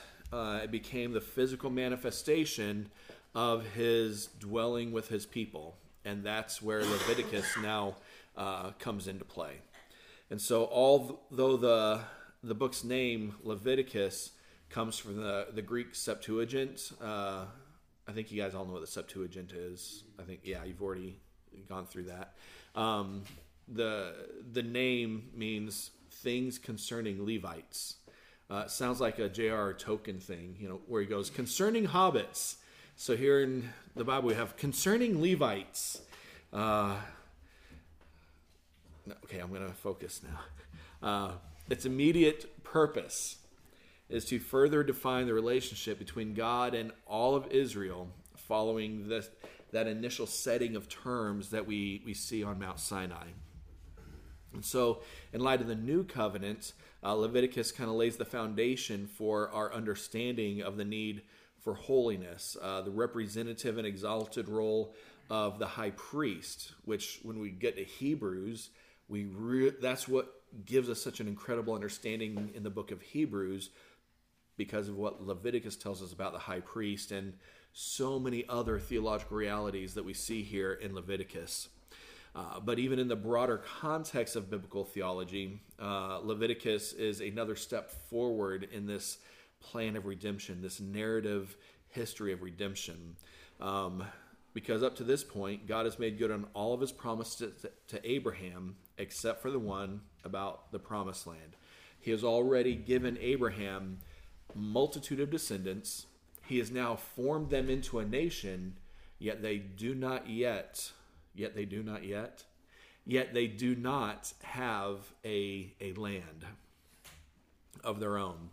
And we'll be getting to that in Numbers. But before we get to Numbers, there's Leviticus. So God's having his people remain at Mount Sinai just long enough for Moses and Aaron to receive all these words on holiness, and to make it clear to all of them that being the people of God is not a matter to be taken lightly. So the theme sentence for Leviticus could go something like this: God is holy, and therefore his people must be holy as well. God is holy, and therefore his people must be holy as well. God is uncompromisingly holy, therefore his people must be too. To be holy means to be distinct, set apart, different. And God is holy like this. He's not like anything or anyone. He is completely other than. One thing that completely drives me crazy is that picture of Jesus and Satan arm wrestling. Oh, that picture ticks me off. People think of Satan as the opposite of God. He's not. Now, everything he stands for is in opposition to who God is, but Satan is not the opposite of God. He has no opposites. Opposite means opposing. Side by side, light, dark. There is no opposite of God. God is unique in who he is. Everything and everyone else is below him. There is no one beside or above him. He is unique. There is none like him. He is perfect. There is no flaw in him at all. He has no shortcomings in ethics, wisdom, justice. You name it, he has no shortcomings. He has no flaws in it. And because he is holy, his people who are in a special covenantal relationship with him must also be holy. Because as his people, they are saying something about God to the rest of the world. He is to be reflected through his people to the rest of the world. And so the outline, there should be a handout that you got there. The outline allows you to see how Leviticus emphasizes these themes, and that's the outline we're going to be using to guide our discussion here. So you may notice that the flow of the book follows a gospel train of thought. First, there's laws to tell the Israelites how they might approach God, but when they fail in their obedience, provision is made for them in the form of a substitutionary sacrifice. And then from that position of forgiveness and grace, the people are called to live holy lives. So for the rest of this discussion, we're just going to walk through the outline to see exactly how Leviticus puts all these things together. And so we're going to start with the offerings, then move on to the priesthood, then move on to the holiness code, and then we'll wrap it up with the section in between chapter 16 and 17, the Day of Atonement. So we'll bypass those chapters and then go back to them at the end. So chapters 1 through 7, the offerings. These chapters are the directions about how any ordinary Israelite is to bring offerings to God.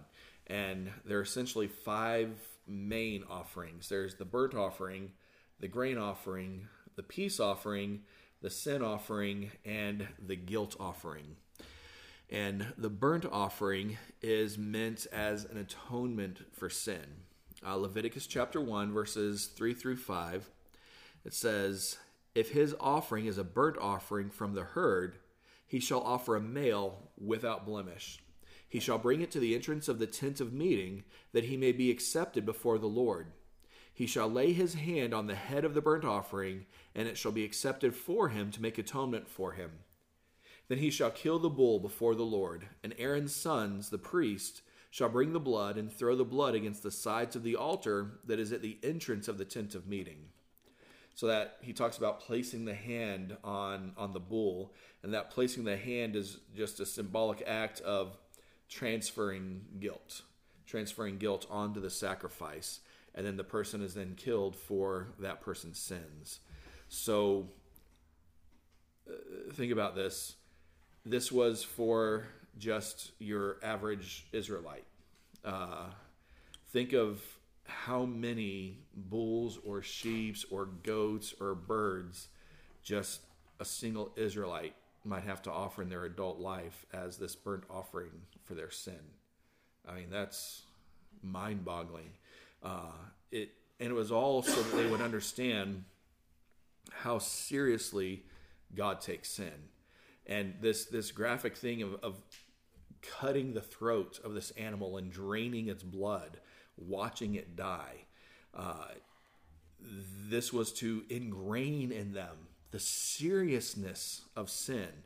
And so they were being constantly reminded of the seriousness of their sin as time after time, sacrifice after sacrifice, their sin required the death of a living creature. And then in chapter 2, he talks about grain offerings. They're offered as acts of devotion or remembrance. In chapter 3, he talks about peace offerings, and these emphasize the fact that all that belonged to the Israelites was really the Lord's. And then there was the sin offering, and it was meant to cover sins that were unintentional or done in ignorance. In other words, even if one doesn't know an action is a sin, it still is. Kind of like I got a speeding ticket one time, and I didn't even know I was breaking the law. You know how they have the traffic cameras? The speed limit had changed. I totally didn't know it. But camera, I got an envelope in the mail. It had a picture of my van and said, "This is how fast you're going. Please send a check." You know, I didn't get to write back. I didn't know that I was speeding. I honestly didn't know I was speeding. I didn't get to write that back. The only thing I got to write was my name on a check. It didn't matter that I didn't know I broke the law. And so the sin offering was that kind of a thing, saying, you know what? You sinned. You may not know it, but you sinned. So the sin offering was meant to cover those sins that were unintentional or done in ignorance. Then you had the guilt, or the trespass offering, and that's in chapter 5. And it was meant to highlight the wickedness of sin and atone for it at the same time. This particular offering, the guilt or the trespass offering, was to be offered when one became ritually unclean or sinned against his neighbor. Like, you know, if you touched a dead thing, then, you know, guilt, trespass offering, that kind of thing. So he lays out all these different offerings and what they're for. And then chapter 6 and 7, he lays out how these sacrifices were to be made. And every detail is laid out. How much of which offering is to be sacrificed, how animals are to be slaughtered, what utensils are to be used, what utensils are not to be used. And more than just prescriptive, God intends his people, both then and now, to feel the burden caused by our sin. I mean, it wasn't just that they could choose an animal to bring. What kind of animal? How old was it? What was the process of slaughtering? Where was it to be slaughtered? How was it to be slaughtered? What were you to use to slaughter it? What should you better not use to slaughter it? All of these things, the sheer weight of it all, and the uncompromising exactness of it all, to help the people understand this is serious.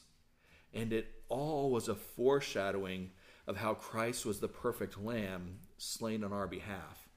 This wasn't a simple thing. There was a lot to it that had to be known and followed exactly. And then chapters 8 through 10 so that's 1 through 7 talks about how the everyday Israelite is to bring these offerings and how they should do it. And then chapters 8 through 10 is the establishment of the priesthood.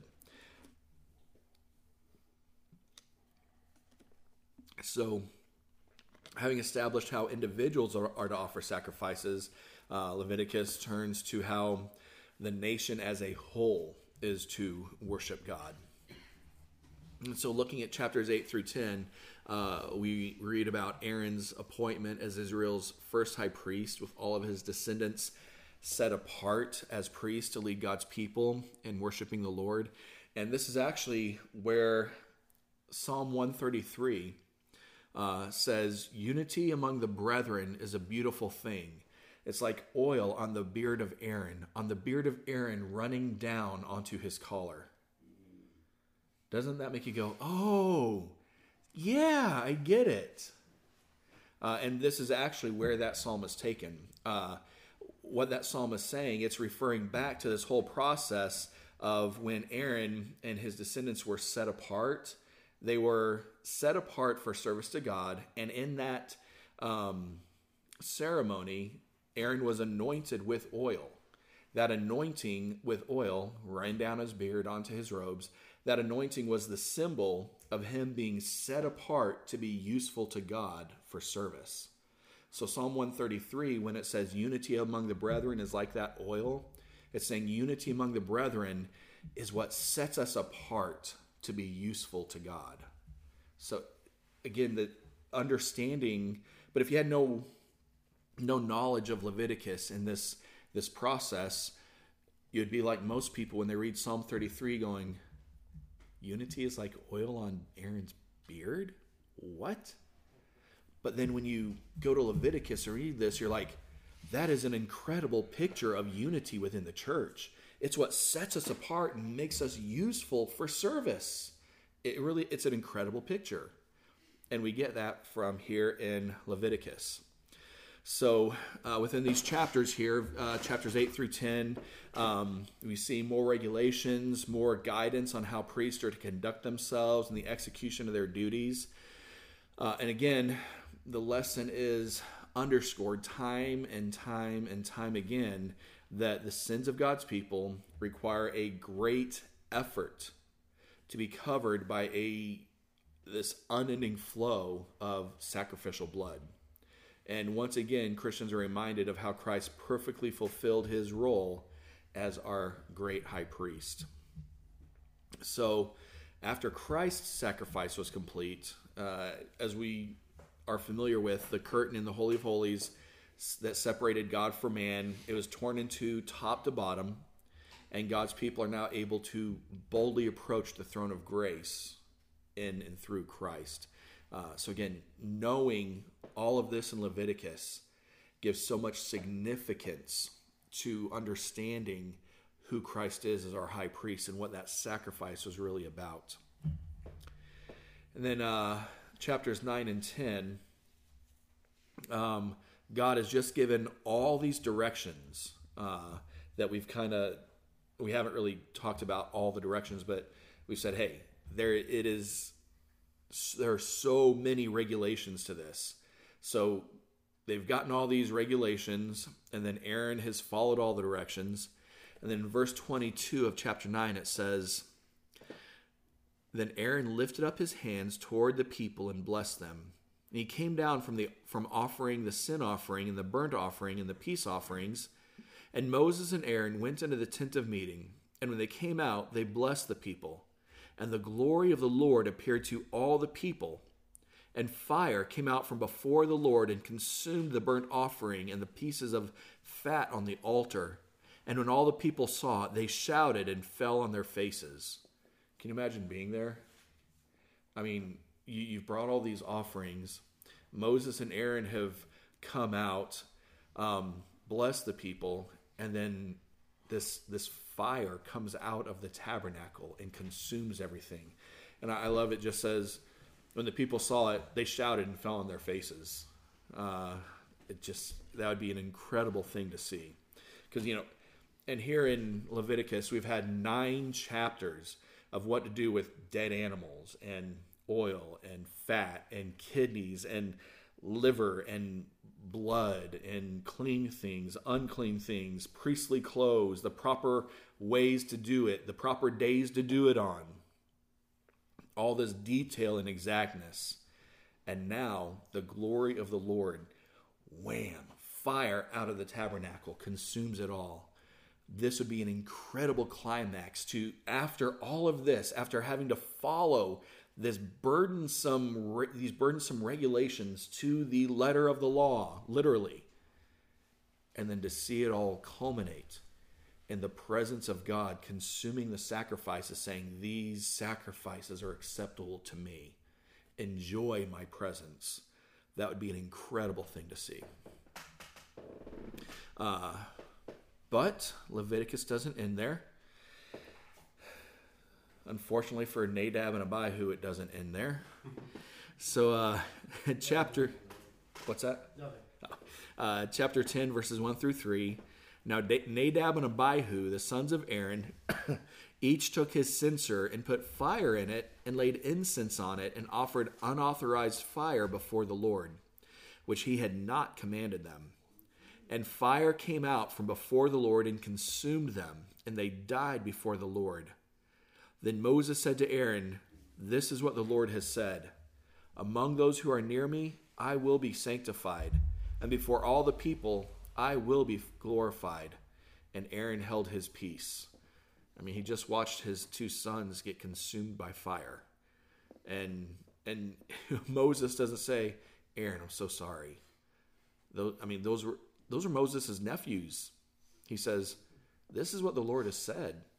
Among those who are near me, I will be sanctified, and before all the people, I will be glorified. And even Aaron held his peace.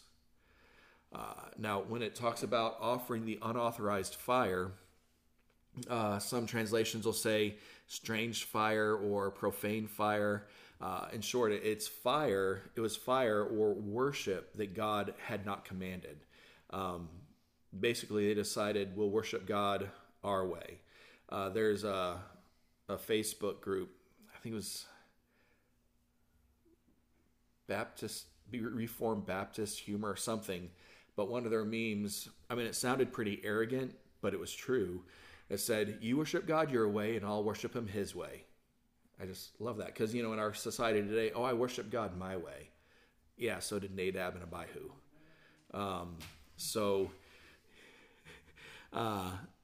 The way they were worshiping God, they were, hey, we'll worship God our way. It was the dictates of their own heart. It wasn't according to God, how God instructed that he be worshipped. Their worship may have been well-intentioned, but good intentions aren't what matters. We see that again when the Ark of the Covenant was put on a wagon drawn by ox, and it hit that bump or whatever and was about to tip over, and the guy, what was his name? Can't remember. Yeah, he's dead. It doesn't matter now. He reached out to stop it from falling, and God struck him dead for touching it. We go, but he was trying to keep it from falling. Yeah, but he was told not to touch it, and it should have never been on the cart to begin with. It shouldn't have been there. So, good intentions aren't what matters. It's obedience, doing things the way God says to do them. So again, what did Moses say to him? This is what the Lord has said. Among those who are near me, I will be sanctified, and before all the people, I will be glorified. So Nadab and Abihu didn't regard God as holy. They didn't treat him as distinct. Rather, they disobeyed, and they risked leading all of Israel into disobedience and were therefore punished. God will defend his name and guard his holiness. Any questions on that? Any thoughts? It's just a sobering reminder, in my opinion, that we take him far too lightly. Yes. Yeah, we do take God too lightly. Yes. Thank goodness that doesn't happen anymore. Dude, I'd be dead, I'm sure. As a pastor, yep. I'd have a widow and a bunch of fatherless children. So, Was God got them too? yeah, like here. Well, thank you for that sobering thought. Yes. Bye, everybody.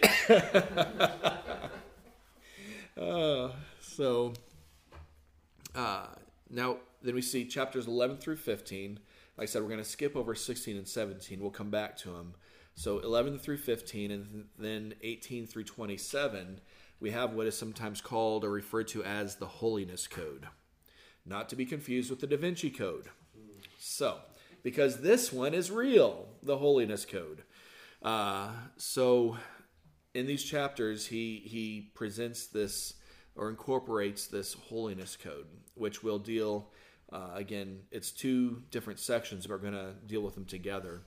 And these are the chapters about which kinds of foods they can eat or can't eat or even touch. Laws concerning ritual cleanliness in childbirth or when someone has leprosy. Directions about what to do if someone has a bodily discharge. There's even instructions on what to do if a bodily discharge touches a piece of pottery or wood. I mean, there's lots of regulations in here. And you go, okay, well, what's the significance if a bodily discharge touches a piece of wood? Well, the answer we find is in chapter 11, verses 44 through 45. And it's the first of a reoccurring statement throughout Leviticus. And God says this, "For I am the Lord your God. Consecrate yourselves, therefore, and be holy. For I am holy. You shall not defile yourselves with any swarming thing that crawls on the ground. For I am the Lord who brought you up out of the land of Egypt to be your God. You shall therefore be holy, for I am holy." So twice here we read that the Israelites are to be holy because God is holy. Again, remember the word holy meaning being set apart, being other than, being different from, being unique. And this teaching's all over Leviticus. And we would do well, as Josh was saying, to take this seriously. Don't take God lightly. Don't take this command to holiness lightly. Other passages, consecrate yourselves, therefore, be holy, for I am the Lord your God. Keep my statutes and do them. I am the Lord who sanctifies you. And so to consecrate yourself means to set yourself apart as different, as holy. So God is saying, set yourself apart, for I am set apart. Therefore, you should be set apart. In verse 26 of chapter 20, you shall be holy to me, for I, the Lord, am holy, and have separated you from the peoples that you should be mine. So you hear here the explicit setting apart from the other nations. I have separated you from the peoples. You are completely different than all other nations. Chapter 22, verses 31 through 33. So you shall keep my commandments and do them. I am the Lord. Notice how that is always part of it. I am the Lord. This is about who God is. God isn't saying, you should be good because it's good to be good. He's saying, I am the Lord. This is about who I am. Not just about you. It's about who I am. So you shall keep my commandments and do them. I am the Lord. And you shall not profane my holy name, that I may be sanctified among the people of Israel. I am the Lord who sanctifies you, who brought you out of the land of Egypt to be your God. I am the Lord. 3 times in 3 verses. I am the Lord. Now, what does it mean to profane God's name? It means to treat something as common or ordinary, something that is actually really special, and treating it as if it's not special at all. So God's name here we see is tied to Israel. It's all about who he is and his name and how Israel reflects it. How Israel reflects it. You shall not profane my holy name, he says. They can't be a people who take this identification with God insincerely, lightly, thoughtlessly, irreverently. God is giving them these commands so that their everyday lives, they will be reminded again and again and again that they are a holy nation, a people set apart for the Lord. Well, why can't I touch that piece of wood? Because you're different from other nations. Yeah, they can touch the piece of wood that got bodily discharge, but you can't. Why? Because you're different. Well, why do I have to have that blue tassel, that blue thread in my tassel? Because you're different. It's all to keep them remembering they are completely different. Down to the smallest thing, they are completely set apart.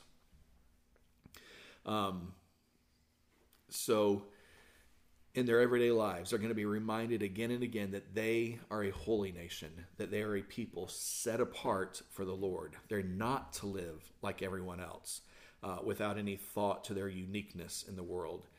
Everything they did brought to their mind, we are unique, we are different. He's written it into their culture that wherever they turn, whatever they do, they will be reminded of their distinct status and their call to be holy.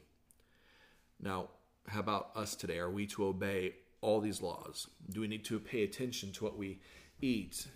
Well, yeah, to some extent, I'm sure we should pay attention to what we eat, but not because clean, unclean, sin, or do we need to pay attention to what we eat and touch and so forth in order to be holy, in order to be able to draw near to God?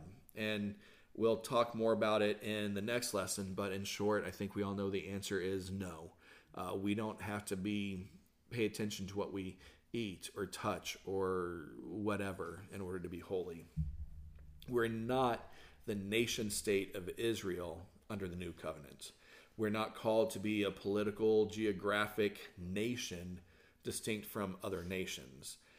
We are a different people to be different from the world, but we're not this political, geographic nation.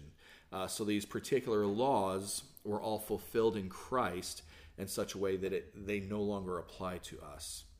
However, again, we nevertheless are a special people set apart by and for God. So while we may not be a country, we are the church. And as the church of Jesus Christ, Latter-day Saints, at least me, I'm a Mormon. As the church of Jesus Christ, it is still clear that we are called to be holy, and for the same reason as Israel.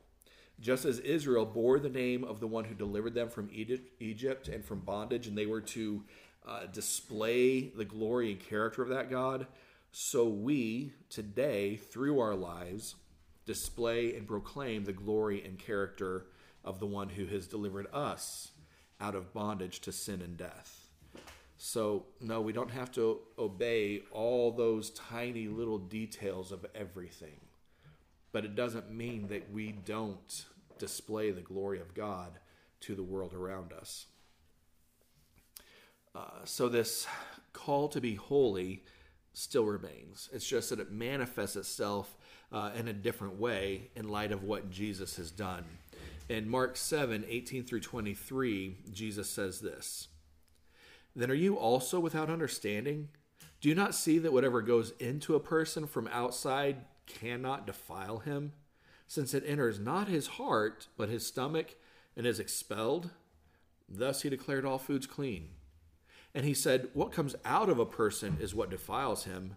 For from within, out of the heart of man, come evil thoughts, sexual immorality, theft, murder, adultery, coveting, wickedness, deceit, sensuality, envy, slander, pride, foolishness. All these evil things come from within, and they defile a person. So the intent was never to make some legalistic standard that, hey, if I live up to this standard by sheer force of my will, then I'm going to be just fine. But it was actually to remind the Israelites how incredibly different they were. How incredibly different they were. But now that the promised Messiah has come, the principle is the same, but the manifestation of that through our lives is different. We have things like baptism and the Lord's Supper to remind us of our uniqueness and our special obligation to be ethically upright, morally upright in our daily living. So, as Christians, we focus on our hearts. We guard our hearts so that we can be different in areas such as evil thoughts, sexual immorality, theft, murder, adultery, greed, malice, deceit, lewdness, envy, slander, arrogance, foolishness. It's become a heart issue for us rather than simply an external obedience to some standard. 1 Peter 1 says it like this: as obedient children, do not be conformed to the passions of your former ignorance, but as he who called you is holy, you also be holy in all your conduct, since it is written, you shall be holy, for I am holy. Oh, where have we heard that before? Oh, Leviticus. So we see that it is still true for us today. It's just how that is lived out is different. It is still true for us today that we are to be holy, for God is holy, just as it was true for the Israelites. It's just lived out differently because of who Christ is in us and through us and what he has done for us. Any questions before we wrap this up with the Day of Atonement? All right. Chapter 16, the Day of Atonement. This is the grace section of the outline. Remember we talked about that outline, law, obedience, all of that, and this was the grace section. So in chapter 16, we find there's an annual ceremony that the Israelites were to participate in called the Day of Atonement. Now, you may be thinking, well, back in the first 7 chapters, didn't he talk about how the Israelites were to bring these sacrifices to atone for their sin, and that they was to take place every single day? So what's the difference between them doing that and this Day of Atonement? Well, the Day of Atonement was for the entire nation to be made holy again. It was for the entire nation, not just for the individual. The Day of the Atonement was when the entire nation was brought back into reconciliation with God, rather than just individuals who would bring their sacrifices. This is about the whole nation. So we've already seen that the priests made sacrifices every day for all kinds of sins. But while there was atonement, there was no reconciliation. There was no being brought back into right relationship with God. There was no provision for the people to be reunited with the presence of God after they had sinned. And so that's where this Day of Atonement that God set up comes in. And the reconciliation is needed because of the sins of the people have made a separation between God and themselves. That's why he told Isaiah to say, "Behold, O Israel, your sins have separated you from me." And that's why this Day of Atonement was necessary. Because there was that separation between God and themselves. And just like with the sin offering, the guilt offering, it was going to require a sacrifice who would be a substitute on behalf of the people. So this whole idea of a substitutionary sacrifice in order for there to be a, not just forgiveness, but a reconciliation. Because you may have noticed that in some situations in your life, there may be people in your life who have done things. And there's a point where you guys have forgiven one another, but there's still no fellowship between you. And there may be a reason that there never can be. There's still forgiveness or atonement, but there's no reconciliation. So atonement and reconciliation aren't the same thing. One most definitely can lead to the other. But so we had the sin offering, the guilt offering, but on this Day of Atonement, it took it a step further to a reconciliation of the whole nation back to the Lord. So again, and this was made possible through a substitutionary sacrifice. So, looking at the Day of Atonement, turn to chapter 16 of Leviticus.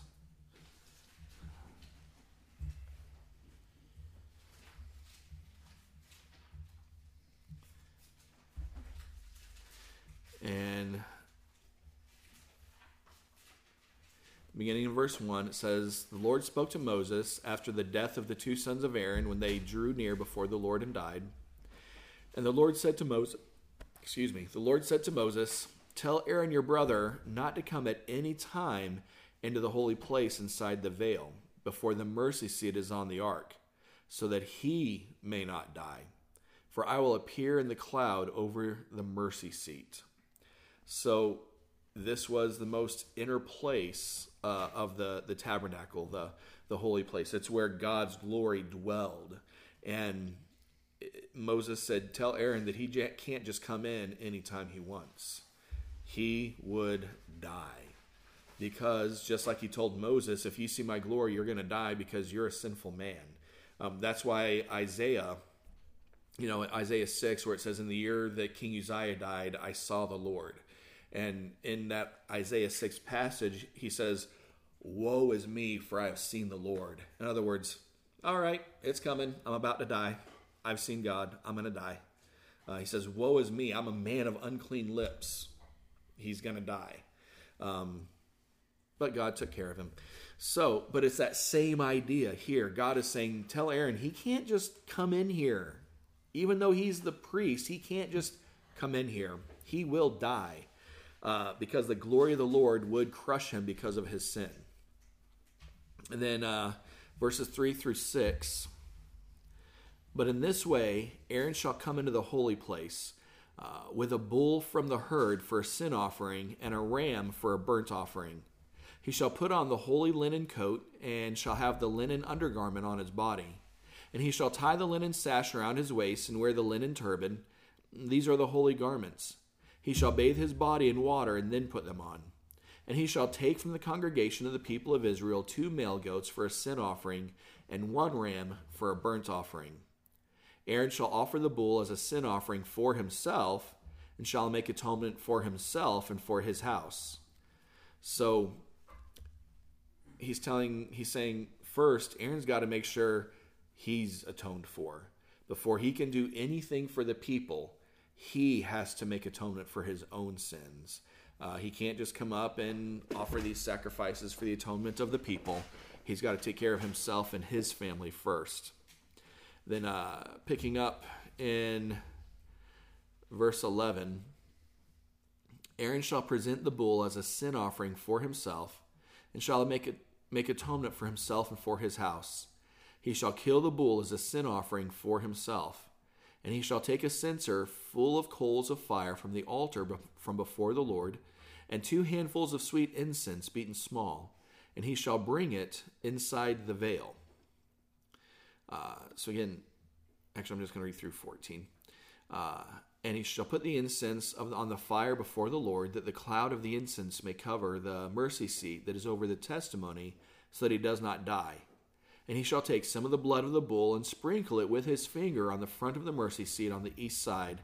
And in front of the mercy seat he shall sprinkle some of the blood with his finger 7 times. So again, lots of details, lots of regulation here. So even after he has offered this bull as an atonement for himself, he still has to be very careful to do everything just right.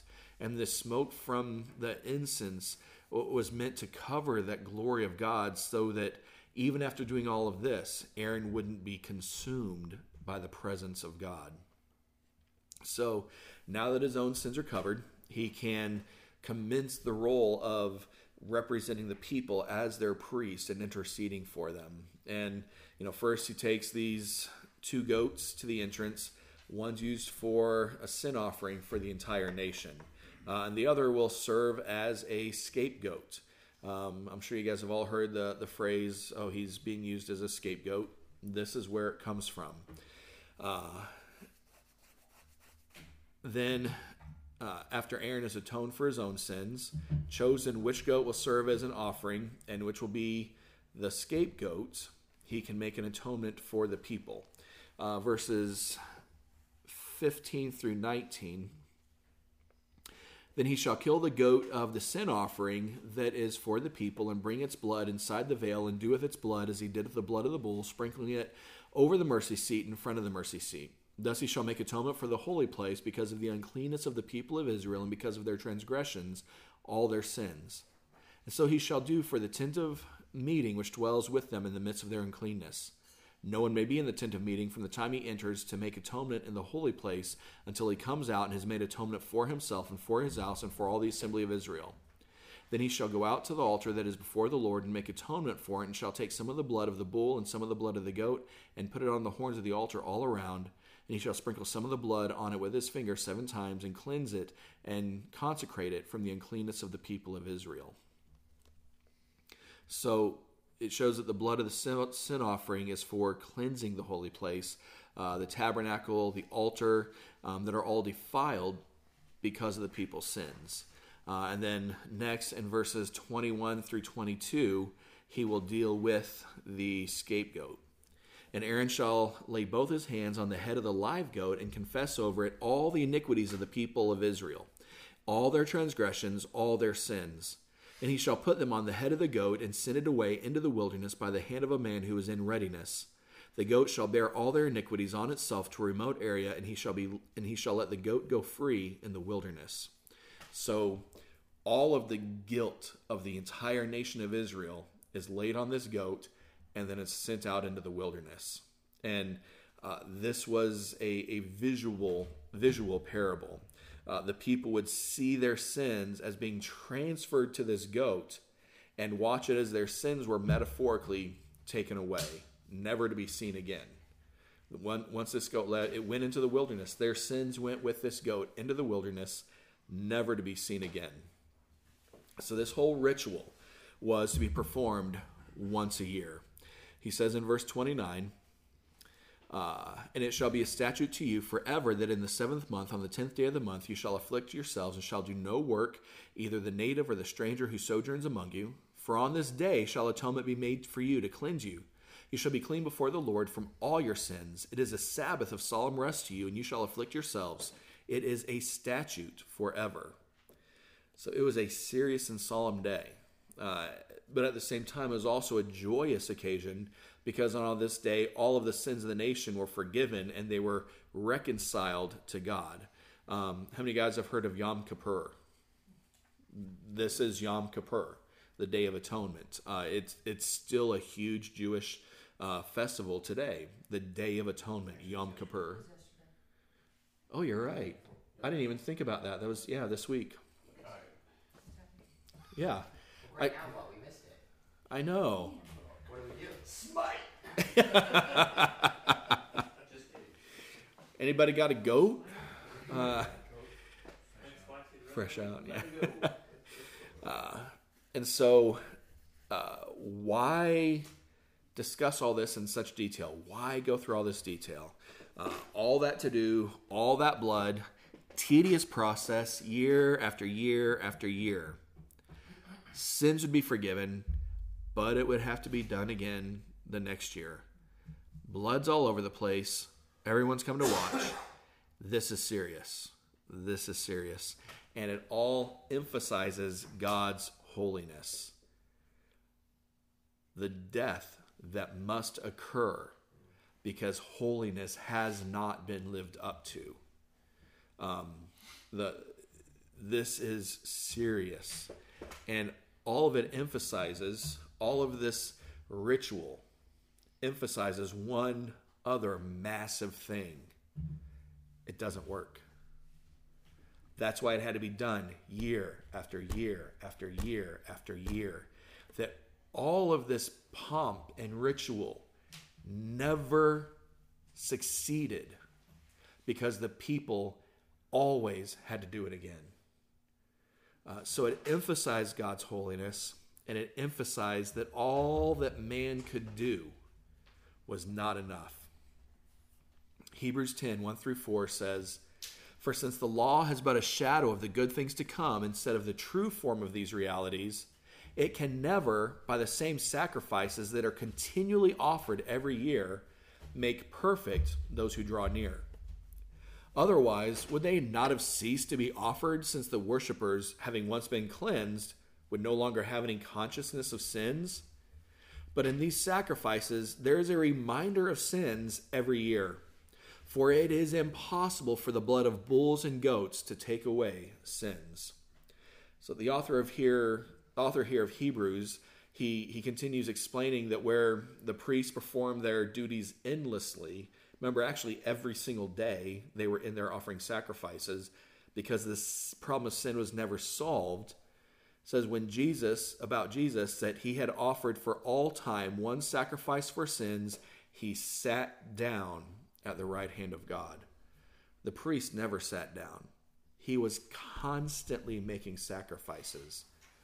But Jesus, with his sacrifice, it was for all time one sacrifice. And he sat down, because as he said on the cross, it is finished. We are justified in his sight. So why is this the centerpiece of the book of Leviticus? Because the law was never intended to be something that would be kept perfectly by anyone except for Jesus. I mean, God he knew that no one would ever be able to keep it. That's one reason it was so incredibly detailed. They wouldn't even be able to remember everything in the law. He wanted to make it obvious, you will never be good enough. It was there to show our need for a Savior. And the Day of Atonement was the clearest expression of that, because it had to happen over and over and over and over. So the call to be holy is a serious one, and we should hear it with great solemnness. But we do it also as a people who, yes, we are in need of atonement outside of ourselves, but we have Jesus to look to establish our standing before God. And it's only as sinners justified by God's grace that we can ever hope to live holy lives. I love what Philippians says, that it is God who works in us both to will and obey, or to will and to work for his good pleasure. He is the one who works in us to give us the desire and the power to be holy, to live a holy life. It's not us. It is the grace of God. So with the grace that God gives, we can live distinct lives of faith and obedience. And our motive is to be holy because our God who called us is holy. So 2 brief points of application here, and we'll wrap it up. Feel the weight of sin. If there's one thing made clear with the book of Leviticus, it's that our sin has massive consequences and can only be properly dealt with through the shedding of blood. That's why the book of Leviticus really is an important and incredible book. It is what makes it clear that we absolutely need Jesus. And keep in mind, as we read in Hebrews, that even all of this is never dealt with as we read through the book of Leviticus. All the sacrifices, all the regulations, all the warnings, prohibitions, commands, singular purpose. Feel the weight of your sin. Hebrews 10, 19 through 23 says, "Therefore, brothers, since we have confidence to enter the holy places by the blood of Jesus, by the new and living way that he opened for us through the curtain, that is, through his flesh, and since we have a great priest over the house of God, let us draw near with a true heart in full assurance of faith, with our hearts sprinkled clean." And see that imagery from Leviticus, sprinkled, the blood of the sacrifice being sprinkled. Our hearts sprinkled clean from an evil conscience, and our bodies washed. Remember how he said the priest had to wash in water before he put on his garments. Having our bodies washed with pure water, let us hold fast the confession of our hope without wavering, for he who promised is faithful. Feel the weight of your sin. But then the second thing is, look forward to the day when all sin is done and we are free to worship God in perfect holiness for all eternity. Revelation 21, 1-4 says this. Then I saw a new heaven and a new earth, for the first heaven and the first earth had passed away, and the sea was no more. And I saw the holy city, New Jerusalem, coming down out of heaven from God, prepared as a bride adorned for her husband. And I heard a loud voice from the throne saying, Behold, the dwelling place of God is with man. He will dwell with them, and they will be his people, and God himself will be with them as their God. He will wipe away every tear from their eyes, and death shall be no more. Neither shall there be mourning, nor crying, nor pain any more, for the former things have passed away. So this is our incredible and great hope. This is what we look forward to because of Christ. Our sin was heavy and costly, but it's not forever if we know Christ. It will be a passing burden in this life that has been atoned for by our great high priest. There will be a day when everything is made new, and we will sing the glories of our incredible God face to face with him. And that's the hope that is foreshadowed through the book of Leviticus as it looks forward to who Christ is, who he will be, and what he will do. All right, any questions? No, but I will say one of my favorite things in reading in the Old Testament is it refers back to Egypt all the time, and that's one of my favorite ways to understand what Christ has done, because Christ has called us out of our slavery and has made it so that we can worship him. Yep, So he pulled us out of the bondage of sin. absolutely. It's awesome reading the Old Testament and seeing how often it's littered in the Old Testament. Yeah. Christ's faithfulness. Yep. Yep. And that's why what we talked about Tuesday night, how reading the Old Testament gives a depth to the character of God that isn't necessarily there in the New Testament. The New Testament tells us what God is like, and the Old Testament shows us. It shows that depth. Yeah. Yeah. All right.